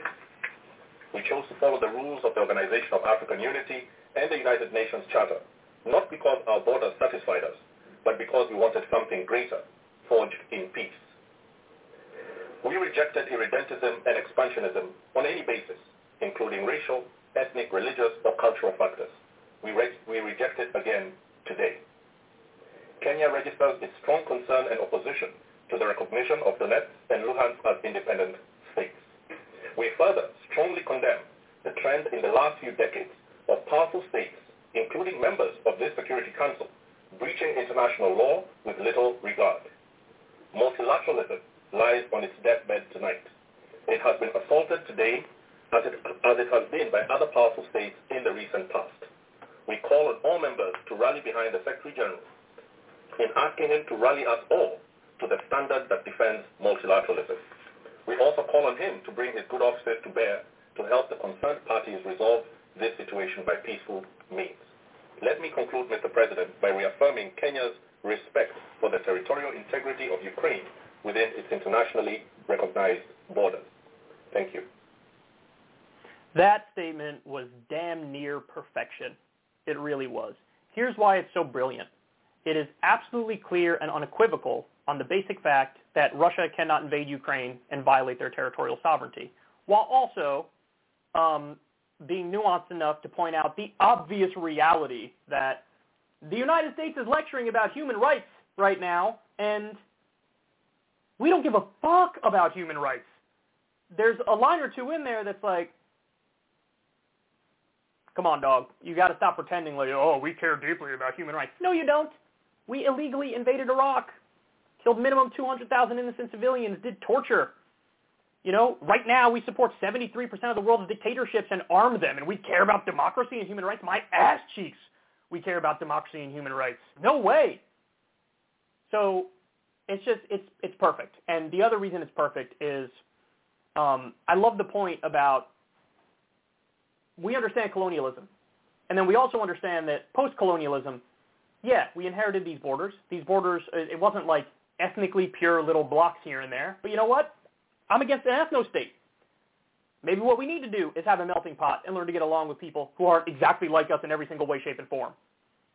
So in other words, what he's doing is he's contesting this idea from Russia that, oh, So there are ethnically Russian Ukrainians in eastern Ukraine. Okay, and what, you think that entitles you to a piece of Ukraine? No, it doesn't. And then also what he does is stresses diplomacy and says, look, there are multiple diplomatic paths. You can't do this. You can't go down this road. And so, listen, I've said this in every segment on Russia and Ukraine. I'll say it again right now. If you listen to Vladimir Putin's speech, in his own words, it's about an hour-long speech. He's very clear about everything he believes. The first half of the speech is about Ukraine owes us. They owe a debt to us. We built them up. We made them what they are. We invested massively in them. My idiot predecessors gave them the opportunity, if they wanted to just pull out of the Soviet Union, no strings attached. I'm against that. Shouldn't have done that. So the first half of the speech is all about historical grievances against Ukraine.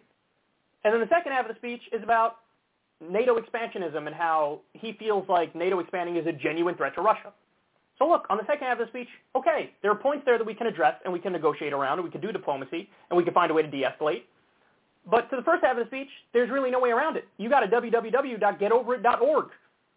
And so if the West were to come out and say, you want diplomacy, here's diplomacy. NATO is currently not, or excuse me, Ukraine is currently not part of NATO and it won't ever be. There you go. We gave you exactly what you wanted. Now what are you going to do? So in other words, you give him the thing that he nominally says he cares about the most, and then if he still invades, you get to go, see, it wasn't really about NATO. It wasn't really about NATO. It was about the other stuff. It was about the historical grievances. It was about blood and soil. It was about, I feel like I have a right to this because it used to be ours. It's about reestablishing some semblance of the Russian Empire and returning it to its former glory. That's what it's about. He just proved it. So, look, I think that's the only way out here. If I was Biden, I don't disagree with Biden's sanctions package. I think it was reasonable. It didn't go overboard. It was proportional. It tries to deter without escalating. So I'm actually with Biden on that. But if I gave Biden's speech, I would have said very simply, Ukraine is not part of NATO, and it never will be. And we'll give Russia 3 days to decide its path. If Russia continues to invade, well, then we know this was never about NATO. And it's about expansionist goals and imperialism.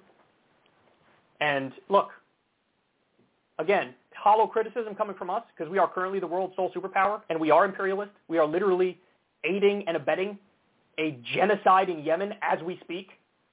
We're sanctioning Afghanistan where millions of people are starving. So don't get it twisted. I'm not saying it's a strong criticism from the U.S. to go after Russian imperialism because if the U.S. really wants to make the world better, we could cease engaging in our own imperialism and our own terrorism. Sort of a hollow point. But it also happens to be true, regardless of who the source is, that if we concede on the Ukraine-NATO point and they still invade, it's, the whole world rallies to our side.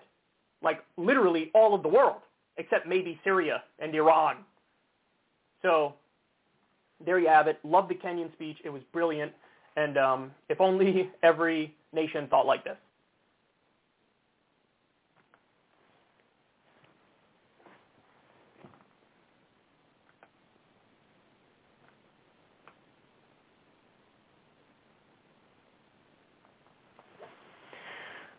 All right, one more, then we'll take a break.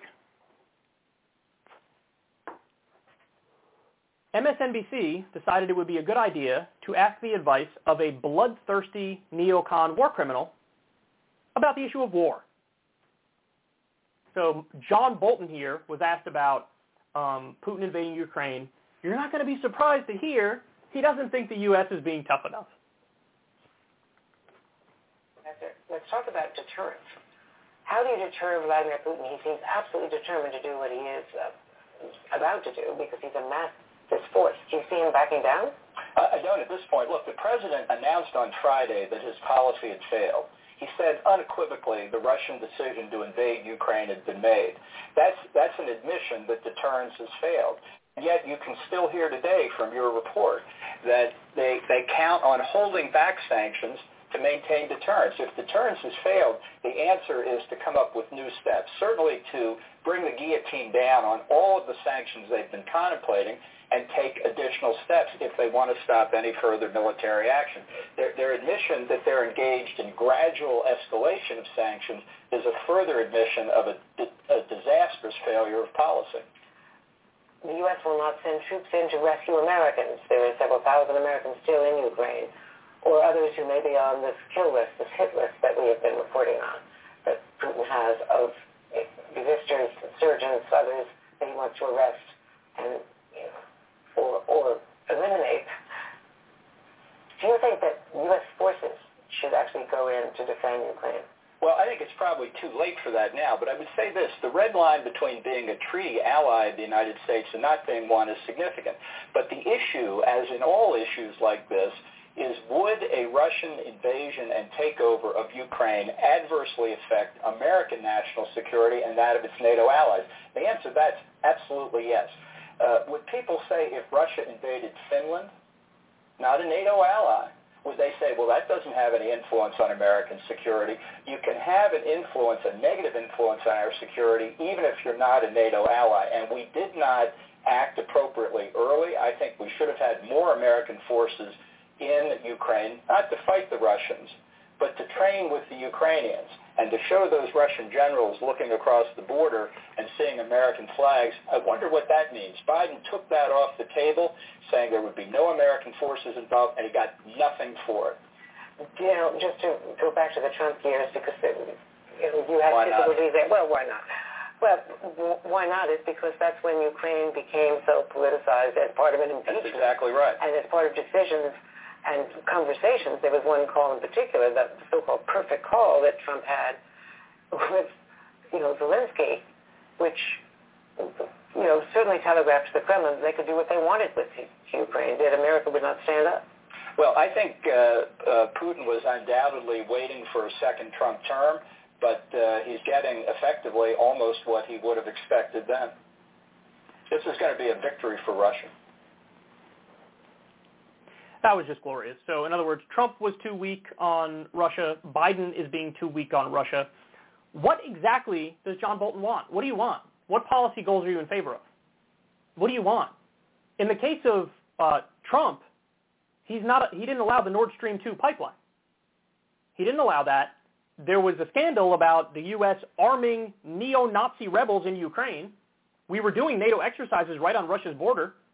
So he did the whole swath of hawkish neoconservative actions. He did all of them. What more did you want? You want more NATO exercises on Russia's border? You want U.S. troop exercises on Russia's border? You want the whole slate of sanctions up front? Is that what you want? And look, that's the thing. He's not. Be honest. Be upfront with what you want. So he's very clear. He says a gradual escalation of sanctions is wrong. It didn't work. That's what he's saying. Okay, but John, here's the problem with that. Let's say you unleashed all the sanctions under the sun. First of all, it's going to hurt Russian civilians, which is terrible and condemnable, and you should care just as much about Russian civilians as you care about American civilians and any other civilians around the world. But also, if you do those sanctions, and then Russia still invades, where do you go from there? We fired every sanction that we had in the cannon, and then Russia still did it. What do you do from there? John, what do? You know what the answer is. You know what the answer is. It's boots on the ground. It's warplanes in the air. It's literally World War III. This is why this guy is such a monumental moron, on top of being a bloodthirsty warmonger neocon hack. Because the answer is always more war. Remember, we were engaged in negotiations with North Korea, and John Bolton comes out and says, we're looking at doing the Libya model with North Korea. The Libya model? Libya is when Gaddafi gave up his weapons and then we toppled him anyway. So you're telling to Kim Jong-un, as we're negotiating with him, don't trust us, don't make a deal. So he literally just doesn't want a deal. He doesn't want peace. He is anti-peace.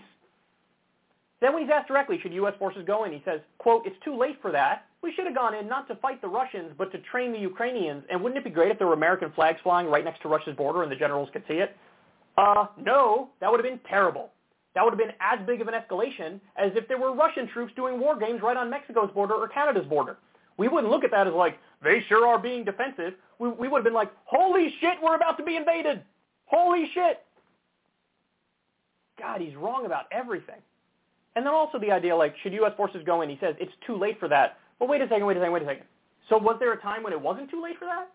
So there was a different time when you would have had U.S. boots on the ground all throughout Ukraine, all over Russia's border, and you think that is by definition not offensive? Look, guys, in no uncertain terms, I condemn Russia invading Ukraine. You don't invade sovereign countries. That is obvious. That is simple. That is straightforward. There's no boatload of rationalizations you could drag in order to defend that. I think anybody who's defending that is wrong-headed. They're just wrong. It is also the case, though, that Western leaders have, in part, gotten us to the place we are right now. Why? Because half of Vladimir Putin's concerns, according to himself, is NATO expansion, is Western aggression. He views it as Western aggression. So if the West just said, okay, Ukraine is not a NATO member state, and they never will be, well then, if Vladimir Putin continues to invade, and there's a 60 or 70% chance he would still invade, well then he gets to turn around to the rest of the world and say, it wasn't about NATO, see? It was about the other stuff he complained about, namely the historical grievances against Ukraine, where he thinks Ukraine stabbed Russia in the back, and Ukraine took advantage of Russia, and, Ukraine is in debt to Russia and not paying back that debt, and we had a shared culture, and you turned your back on us and went to the West. It's all the other reasons. But you would be able to prove that if you acted in an open and honest and fair and diplomatic way, where you negotiated and acted in good faith and said, look, some of your concerns we're going to concede to. You don't have to concede to all of them. You don't have to concede to all of them. The idea you can never arm any faction of Ukraine, even if, you axe the Azov battalion and you just have the Ukrainian defense forces. I'm not conceding on that one. They're a sovereign nation. They have a right to defend themselves. But, yeah, will we reel in the fucking war games on your border? And will we say Ukraine won't be part of NATO? Yeah. Because then, if you make a genuine effort towards peace, if he continues to not be peaceful, you get to say, wasn't us. Wasn't us. We conceded plenty. God, he's wrong about everything. The guy's wrong about everything. Every prediction he made about Iraq was dead wrong. Afghanistan, dead wrong. And here he is again with the same garbage. The same garbage. And it's hollow. Any sort of criticism of Russia from him is hollow as fuck. Because this is a guy who, under the Trump administration, Trump was like, yeah, we're gonna occupy part of Syria and jack their oil. And Bolton's right there like, that's the right thing to do. And then now you're going to complain about territorial sovereignty? Please. All these criticisms are legitimate, but the source matters. And here you have a rampant neocon imperialist war hawk, a bloodthirsty psychopath, and he's guilty of everything he would accuse Russia of and more. Let's take a break. When we come back, we got Fox News going insane on Russia. And then we'll get to the rest of the show after that will be all non-Russia, Ukraine stuff. And there's plenty of good stuff, too, so you don't want to miss it. Stay right there, guys. We'll be right back.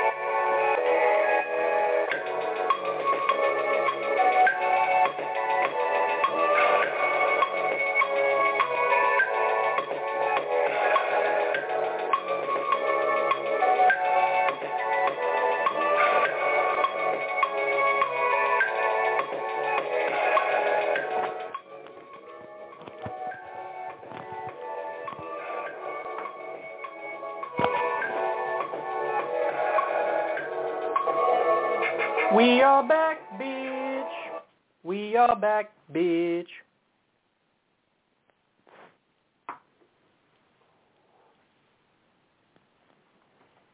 I was tweeting about this last night. Rafa Nadal, one of the best tennis players of all time, if not the best tennis player of all time, beating everybody now with major count, got 21, Federer has 20, Djokovic has 20. I've been watching a bunch of tennis recently. Nadal picks like 147 wedgies throughout the course of his matches. I mean, it is preposterous. It is literally part of his pre-serve routine to pick his wedgie. Somebody's got to introduce homeboy to boxers, man. Look, the year's 2022. It's official. I'm going on a jihad against not just tighty-whities, but also boxer briefs. Now, I get it. I'm in the minority on team boxers, but when I'm president on day one, I am banning briefs and boxer briefs. And all of you might flip out, and I might drop in the poll 7 or 8 points, but within a month or two, I'll be up 15 points. Because let me tell you something. Boxers are far superior. I mean, it's not even close. And don't, like, some people would say, no, you get worse wedgies with boxers. Let me tell you guys something. I've never picked a wedgie in my life. In my life. Now, part of that could be because I have the most man-ass of all man-asses, but the other part of it is that boxers are not wedgieing me up, dog. So Rafa Nadal, wear some goddamn boxers and cut that wedgie quota in half, because I'm tired of seeing you dig all up in your ass cheeks. All right.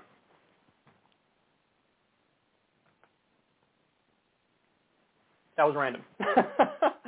All right, let's continue. Fox News talking about the Russian invasion of Ukraine and Biden's reaction. And look, the whole network is just Republican propaganda. So they don't even have a position to take. They just know they disagree with Biden. And of course, since it's Fox, they can't help but disagree with Biden from the right. So let's see what they have to say, and then we'll respond. Your reaction to what we saw there at the State Department and what you heard from President Biden this afternoon. Yeah, a lot of words, a lot of talk about agreements, sanctions. What I saw in that briefing room was impotence and resignation. Two people resigned to whatever Vladimir Putin is deciding to do. And Anthony Blinken talked about laying out the playbook. What have we done? We've laid out the playbook at every step of what Vladimir Putin has done, except it doesn't feel like we've done it as a ref or a coach or even a player, more like an observer outside of what's happening there. Totally resigned because the leverage we once had, which is ultimately energy, and you know, Russia supplies 10% of the world's oil, a third of Europe's oil, 60% of Germany's oil. Back to Ronald Reagan, we were trying to stop pipelines from the USSR to Europe. We didn't stop it. Donald Trump wanted to stop it, so they did have that leverage. They do have those opportunities. And so we're just an observer at this point. And we were talking, Dana, as we were watching, where's the pound-the-table moment of we will not allow this to happen? Do you think Vladimir Putin is concerned at this moment about a single sheet of paper or a single sanction that we've talked about so far? And that's why it all felt very impotent. So what do you want him to do? What do you want him to do? Stop obscuring. Stop dancing around it. Be direct. Be straightforward. What are your policy prescriptions? Go. They don't give it to you because they don't have any. And by the way, he's talking about like the pipeline. They axed the pipeline. They axed the pipeline in response to Russian aggression. What else do you want? Well, sanctions aren't doing anything. You think Vladimir Putin's scared of a piece of paper? Well, what's left if there's no sanctions? Go. What's left? Boots on the ground? War, which means World War III, which means nuclear annihilation, which means the end of the world? Oh, Kyle, that's hyperbolic. What do you think happens when two nuclear-armed powers are in literal conflict, physical confrontation, where there are dead bodies and families ruined? What do you think war is? This false sense of security everybody has, like, yeah, we'll figure it out, we'll be fine. Will we? Will we? Do you really have that much faith in the intelligence of our leaders? Do you have that much faith in the military-industrial complex in the U.S. and in the hyper-capitalist, oligarch, thuggish imperialism of Vladimir Putin? That was a mouthful. All those descriptors were a fucking mouthful. But do you think an authoritarian like Putin is oh so rational? You think the military-industrial complex running the show in the U.S. and the intelligence agencies are oh so rational? That if we get into some sort of conflict, it'll be okay, we'll work it out? I don't think so.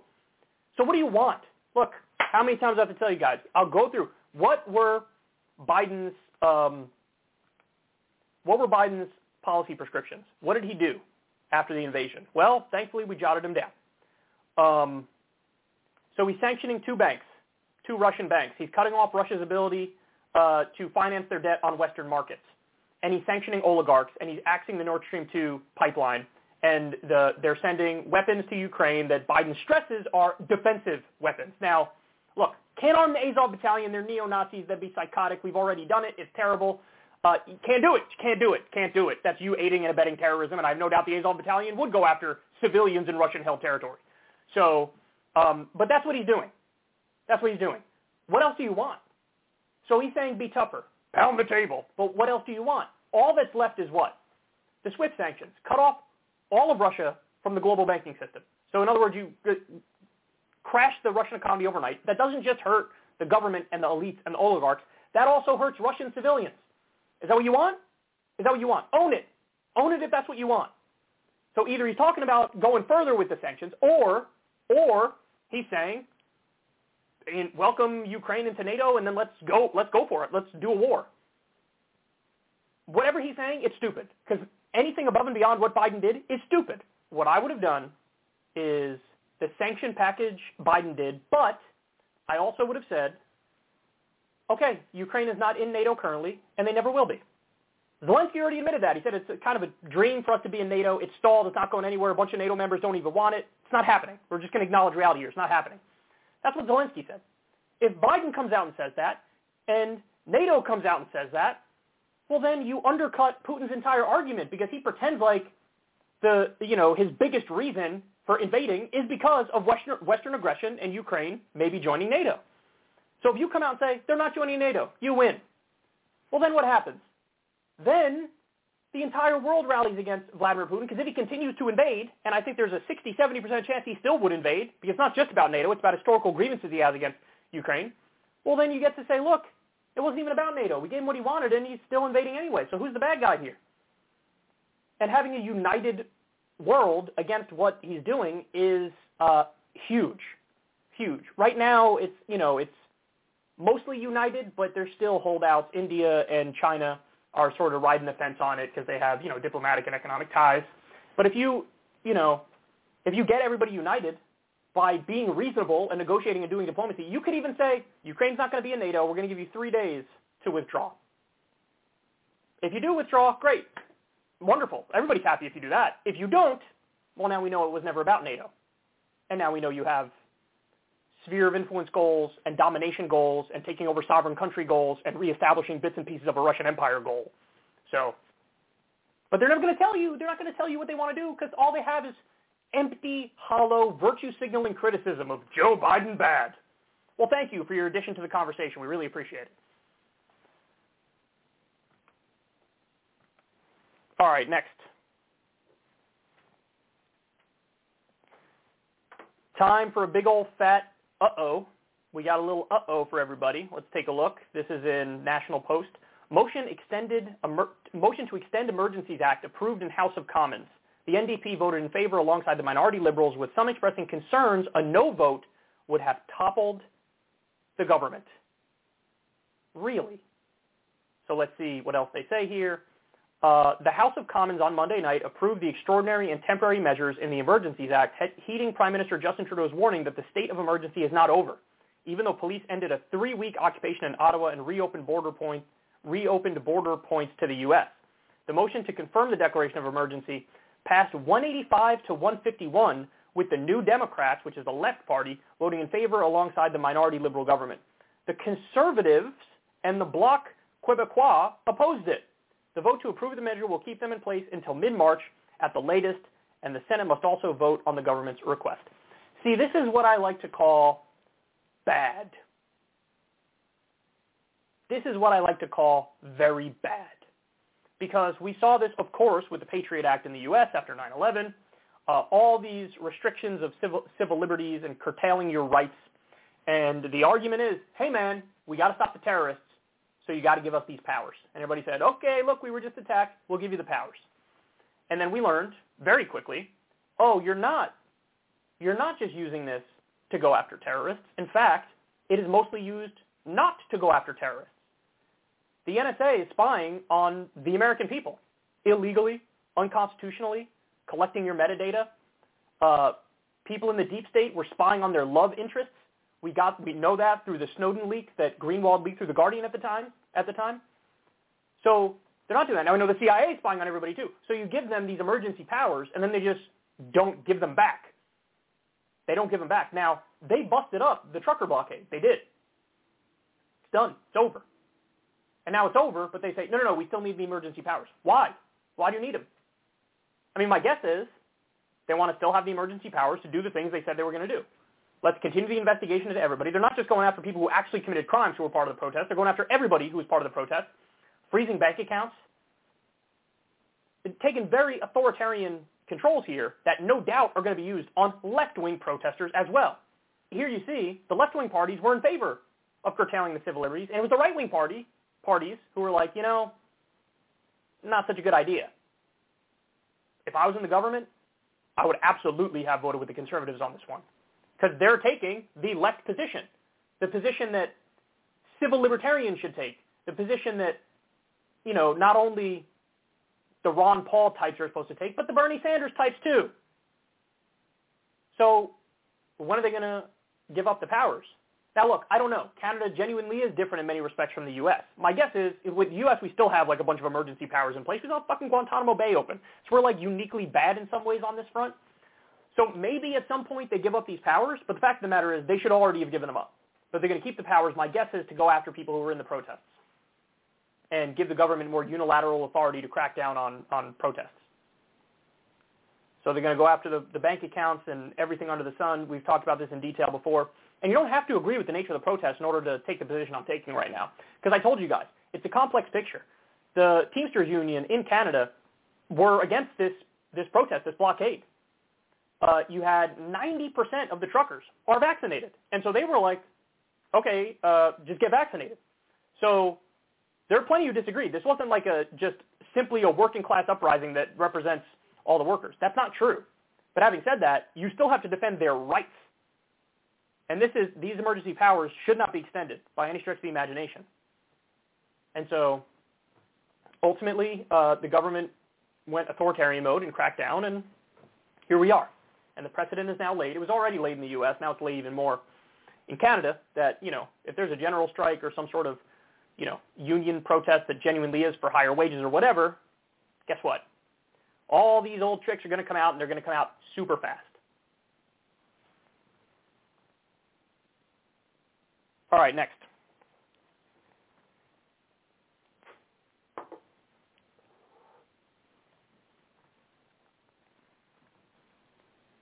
Phil Mickelson.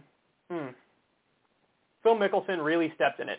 So he said in an interview fairly recently, Saudi Arabia is terrible, bro. They killed Jamal Khashoggi. They execute gay people. They're deeply authoritarian. They have a terrible human rights record. But yeah, I'm going to work with them because I want to improve the PGA Tour. He was referring to, this Saudi league that was trying to pick off the top players in the world and pay them a ridiculous amount of money. They want to compete with the PGA Tour, probably eventually overthrow the PGA Tour. Greg Norman is like the liaison to the Saudi government and trying to, get the players. Well, Phil saying that led to the rest of the PGA Tour players being asked about it. They all condemned it, and they all said, look, I'm with the PGA Tour. I'm not with this Saudi league. And so Phil was getting a lot of heat, rightfully so. He's basically saying, I'm incredibly amoral and I'm greedy, and when you mix those two together, you get immorality, where I'm overlooking a homicidal authoritarian theocracy because they're going to give me a lot of money. And so I could either sign the deal with them or use that as leverage to shake down the PGA Tour for more money, even though his net worth is $40 million, even though he makes $50 million a year. He still thinks he's getting taken advantage of. It's not him that's getting taken advantage of. It's the players on the mini tours that are taken advantage of. It's the players in the bottom portion of the PGA Tour that are getting taken advantage of. It's when you miss the cut and make no money. That's being taken advantage of. It's the volunteers at the events who make the PGA Tour events run that are getting taken advantage of because they're volunteers. The PGA Tour has the money to pay them. They don't want to pay them. So that's who's getting taken advantage of. Phil thinks he is. And he thought he was like, I'm standing up in solidarity with my fellow top players. Well, nobody asked for that. And PGA Tour is constantly making changes to try to, make their players happier. Okay? So, but he couldn't stand the heat. So he released a so-called apology. I'm going to read it to you, and then we'll react to it. So it's long. He says, although it doesn't look this way now, given my recent comments, my actions throughout this process have always been with the best interest of golf, my peers, sponsors, and fans. This is the problem of off-record comments being shared out of context and without my consent, but the bigger issue is that I use words I sincerely regret that do not reflect my true feelings or intentions. By the way, the journalist has come out and said this wasn't off the record at all. He never said anything about that. It was reckless. I offended people, and I am deeply sorry for my choice of words. I'm beyond disappointed and will make every effort to self-reflect and learn from this. Golf desperately needs change, and real change is always preceded by disruption. I have always known that criticism would come with exploring anything new. I still chose to put myself at the forefront of this to inspire change, taking the hits publicly to work behind the scenes. My experience with Live Golf Investments, this is the Saudi-lined group, has been very positive. I apologize for anything I said that was taken out of context. The specific people I have worked with are visionaries and have only been supportive. More importantly, they passionately love golf and share my drive to make the game better. They have a clear plan to create an updated and positive experience for everyone, including players, sponsors, networks, and fans. He continues.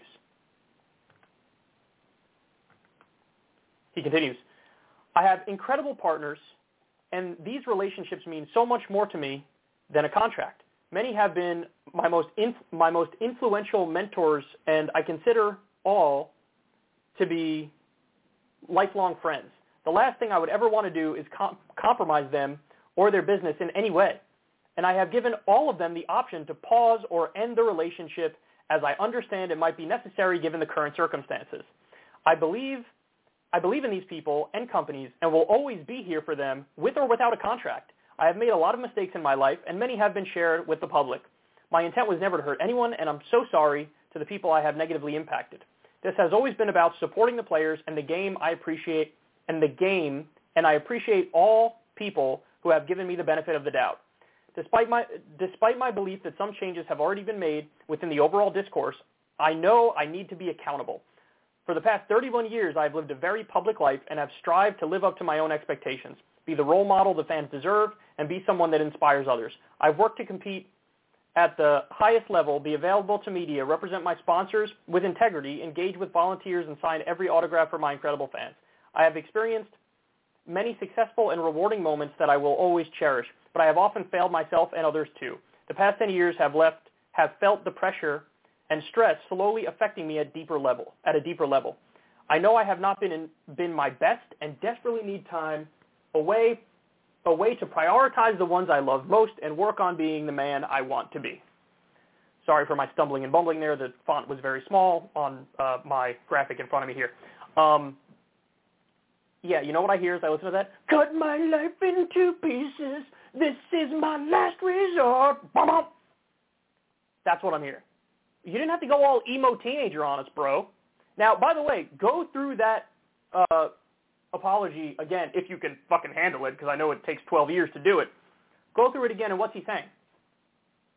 First, he's deflecting and saying this was off the record and out of context. Then, as he's deflecting, he's also like, but if I hurt people, I'm sorry I offended you.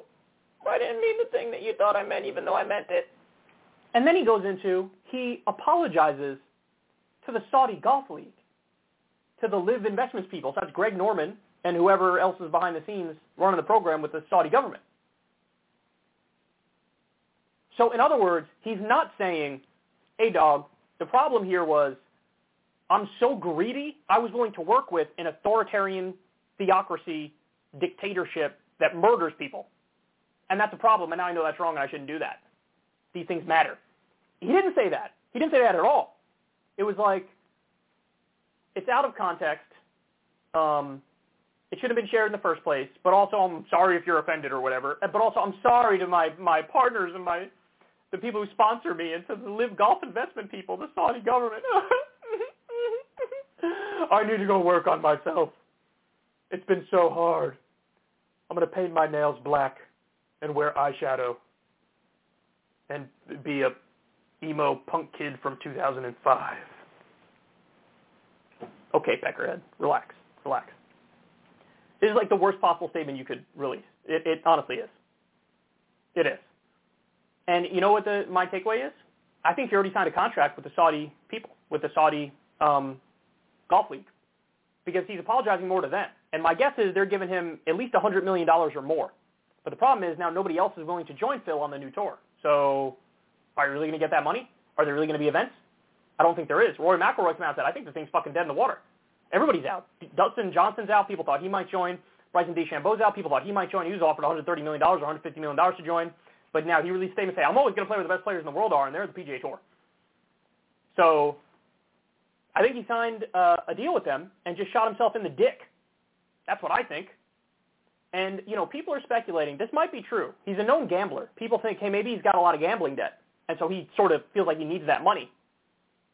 And, well, if he needed that money, I don't think it's going to come through, dog, because you just destroyed the tour with everything you said, which, by the way, is a good thing. I'm happy that the tour is destroyed. There are problems with the PGA Tour, and it needs to be reformed. They need to have less income inequality between the top of the tour and the bottom of the tour. I think they should expand the tour. There's only like 125, 150 players. They should double the size of it. They should pay people some money if they miss the cut just so they could cover their expenses.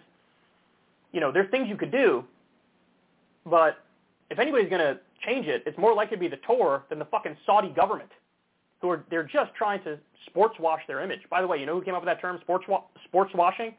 Phil Mickelson said it. He's like, yeah, they're trying to clean up their record. He was happy enough to help them do it. He was like, okay, I'll help you do it. Either get a big payday from you or improving the PGA Tour how he wants to improve it, by the way, which is more money for Phil Mickelson. And this all backfired. So apparently, look, I actually think golf media has done a phenomenal job covering this story. They have. Brandel Chambly and a bunch of others. I watch the Golf Channel all the time because I'm 78 years old. And golf media is way better than traditional media, like standard CNN, MSNBC, Fox News, Nightly News. They're way more, you know, like politically correct, and they go with the narrative of the Democratic Party, the Republican Party.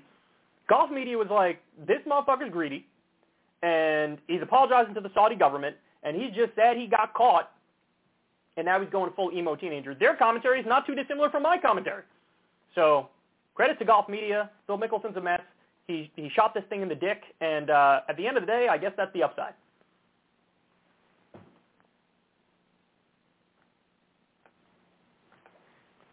All right, next.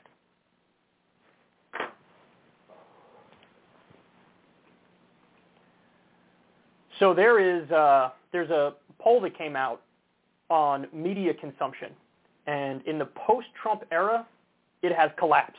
Let me show you the chart here. Percentage of Americans who pay a great deal of attention to the news by political affiliation. So independent is down to 29%. Republican is 40%. It's somewhat steady on the Republican side because they love to hate watch Biden stuff.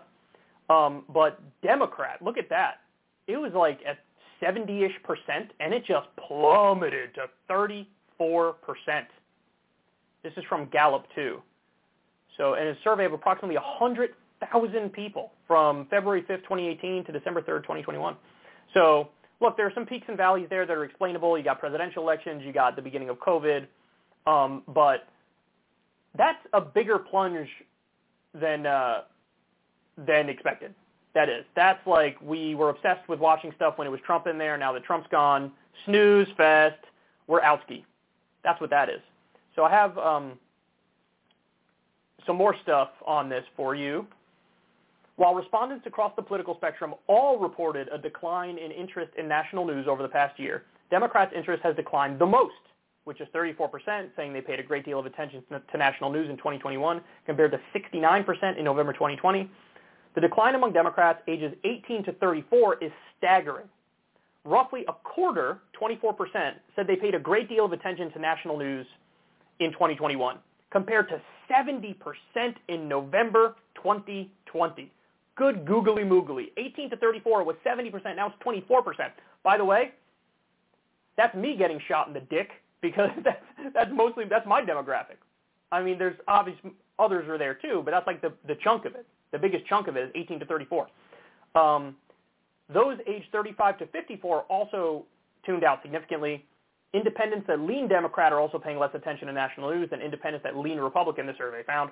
National news again peaked in March 2020 at the onset of the pandemic and again in November 2020 during the presidential election. So, look, I'm always railing against the biases and the poor incentives of corporate media. I've even now started going after independent media. I think there are other issues that independent media has to deal with. Probably one of the biggest ones is just preaching to the choir. You know, it's audience capture. I'm literally just going to come out here and feed you the things that I know you want to hear because you want to hear it, and that's how I get more popular. I think that's actually a big problem. I don't think very many creators have the balls to say, I think this, and I know most of you will disagree with it, but I'm still going to say it because it's what I think, and let the chips fall where they may. That hurts me, it hurts me. If it doesn't, it doesn't, but I'm just going to be honest with everybody. So independent media, new media has a different issue. It also has the issue of fringe elements that are genuinely fringe, that are fucking psychotic, who give the rest of independent media a bad look. You know, somebody like Alex Jones is a good example, although he's been mostly deplatformed now, which I oppose, by the way. But, you know, people could look at that as like, that's representative of independent media and new media, and that's not good. So there are other issues with independent media and new media. But look, you got to keep it real. There are also issues with what the audience is interested in.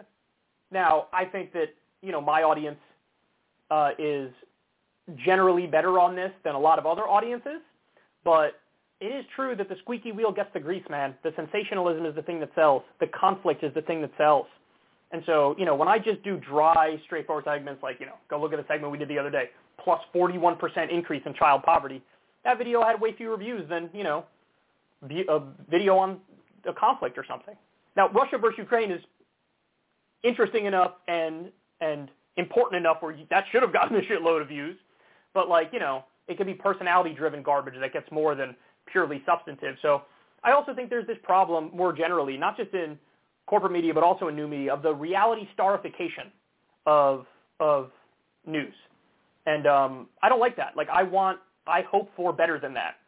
I don't like when new media is viewed totally unseriously. Like, we have fun, we joke around. I'm a political commentator. I'm not a journalist. I never said I was a journalist. But also, when it's time to be serious, I like to think that we're somewhat serious. And so the reality starification, I think, is a problem. I don't like the endless internal bickering and back and forth, and where you feel like you're watching more of the real world than watching serious political commentary. And unfortunately, that is a problem. And I think that you get these big spikes with the big events, the beginning of COVID, the presidential elections. You got a whole lot of people watching when it was the Trump years, because Trump was fucking psycho and always gave us something to laugh at and was always interesting. But look, the problems in the world are still there. And even though Biden's a zombie and he's half dead, it's like, you should still care, and you should still be looking at least equally as much at the serious issues as the personality-driven drama stuff. So I think there's a lot of blame to go around everywhere. But really, look, at the end of the day, even though I do think there's stuff to say about the audience and now there's no interest, even though there should be interest, it is also the burden of the creator to take something that maybe not be as inherently interesting and make it interesting.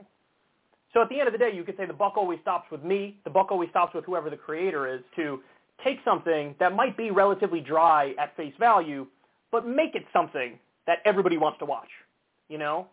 And so sometimes it's harder to do that with income and wealth inequality videos. It's like everybody's like, yeah, I know how bad it is. You don't need to tell me more specifics on how bad it is. Or climate change. Yeah, I know how bad it is. You don't need to tell me more specifics on how bad it is. But, you know, the trick is, how do we find a way to make that more interesting, where you're just as likely, if not more likely, to click that video versus some personality-driven bullshit drama. So anyway, that's my breakdown. And, man, what a giant decline. I hope everybody gets more interested in news and politics and keeps that interest, because it's everything. It is everything to your life and my life and everybody's life. Politics literally encapsulates everything. How do we structure society? What are the laws? What are the rules? How do we act? What's acceptable? What's not acceptable? All that stuff is politics, and it's crucially important.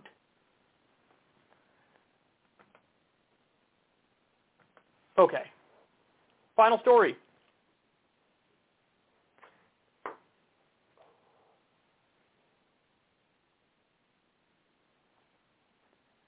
The MyPillow dude, Mike Lindell, has been having multiple meltdowns seemingly on a weekly basis. And so he just launched some TV network. I literally didn't even hear of it until I saw this clip. And he's deciding to go full civil war against other conservatives. Take a look. That's when Fox went silent on us. We badmouth Fox every night here on this show. Shame on Fox.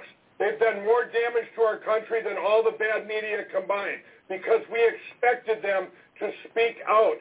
Just at least talk about at least be a journalist. It's like being a Weather Channel doctor and you can't report tornadoes or hurricanes. You can report everything else, but you can't report the worst thing, the election, or you can't talk about anything negative about the vaccines or therapeutics that work.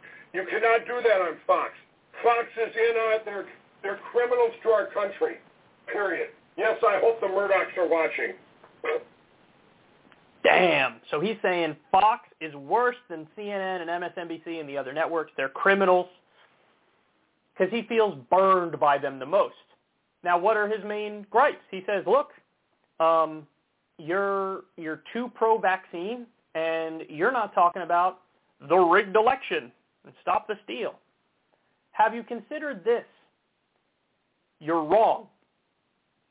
You're wrong. And Fox is trying to maintain whatever tiny little shreds of credibility they have left. Have you considered that? Have you considered you're a joke and a mess?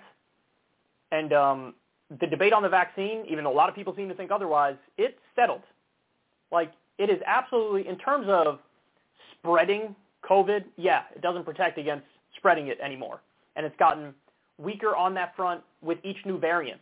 But it still has over 90% protection from severe illness, hospitalization, and death, which means if you want to protect yourself from the worst symptoms of it, you got to get the vaccine. Now, Fox, they probably dabbled in more anti-vax stuff than other networks, but largely they're like, okay, let's not be total psychopaths here. They are correct to not go full anti-vax nonsense. And in the case of your rigged election theories, that's even more concrete. Bro, www.getoverit.net. Like, what are you doing? Biden's been in office for a long time now. What do you think? You're really going to get him out of office? And by the way, the answer is yes. He keeps pushing back the date and coming up with new dates. Like, oh, he's going to be out in October. Oh, he's going to be out. He just keeps pushing it back. Oh, we got the evidence now, bro. Look out, dog. He's going down. I promise you. And then he doesn't. Because, of course, he's not going to. There is no legal process at this late date to even remove the president other than impeachment or, what is it, the mental health amendment or whatever, where it's like, oh, he's literally can't serve. There's no other way. But he's acting like there is a way. You had the Arizona audit where Biden won by more than we even thought he won by on Election Day. You had the 60 court cases where, Trump lost like almost every single one, and the only one he did win was like some procedural nonsense that didn't change the outcome at all. What do you want? What do you want? But he's a psycho. He's a psycho. But look, cheer it on. This is internal Civil War stuff. It's, I'm so far right that excuse me. I'm so far right. COVID. I'm so far right that I think that that was a joke, by the way. I don't have COVID. Maybe I do. Who knows? So far right that he says like Fox News is left. Come on, son. Come on, dog. I don't know how do you let yourself get this far gone? His story is interesting. He used to be a crackhead, quite literally. I'm not making a joke here. And then he got off of it. But now, like, he changed his addiction to crack to, like, addiction to insane conspiracy theories and far-right politics. He just traded one addiction for another. I know this might be controversial to say, but I think the crack addiction was better, bro. I really do. Sorry. I mean, it's embarrassing at this point. He's like, he's like a beautiful mind. He's got equations written on fucking chalkboards where he's saying, see, and that's how we know that Venezuela and Maduro helped overthrow and rig the voting machines and made it so that Joe Biden won because Joe Biden's actually really good friends with Maduro, even though they're currently trying to overthrow the Venezuelan government. But that's what happened with the... And this guy's been sued, too, by the companies that run the voting machines. Like, you're fucking lying, and we could prove it. And, I don't know if he's been clonked yet in terms of having to pay a fine or whatever, but... The guy's a mess, man. The guy's a mess. Send help. And Lindell TV, I would love to know what their ratings are. Because there's probably only 17 people watching it, and like 13 of the 17 are people like me watching it just to make fun of it. All right, guys. We are done. I love you, baby. Everybody have a great rest of the day. Got a great Crystal Kyle and Friends coming up this week. Check that out. Yeah. I'm out, y'all. Peace.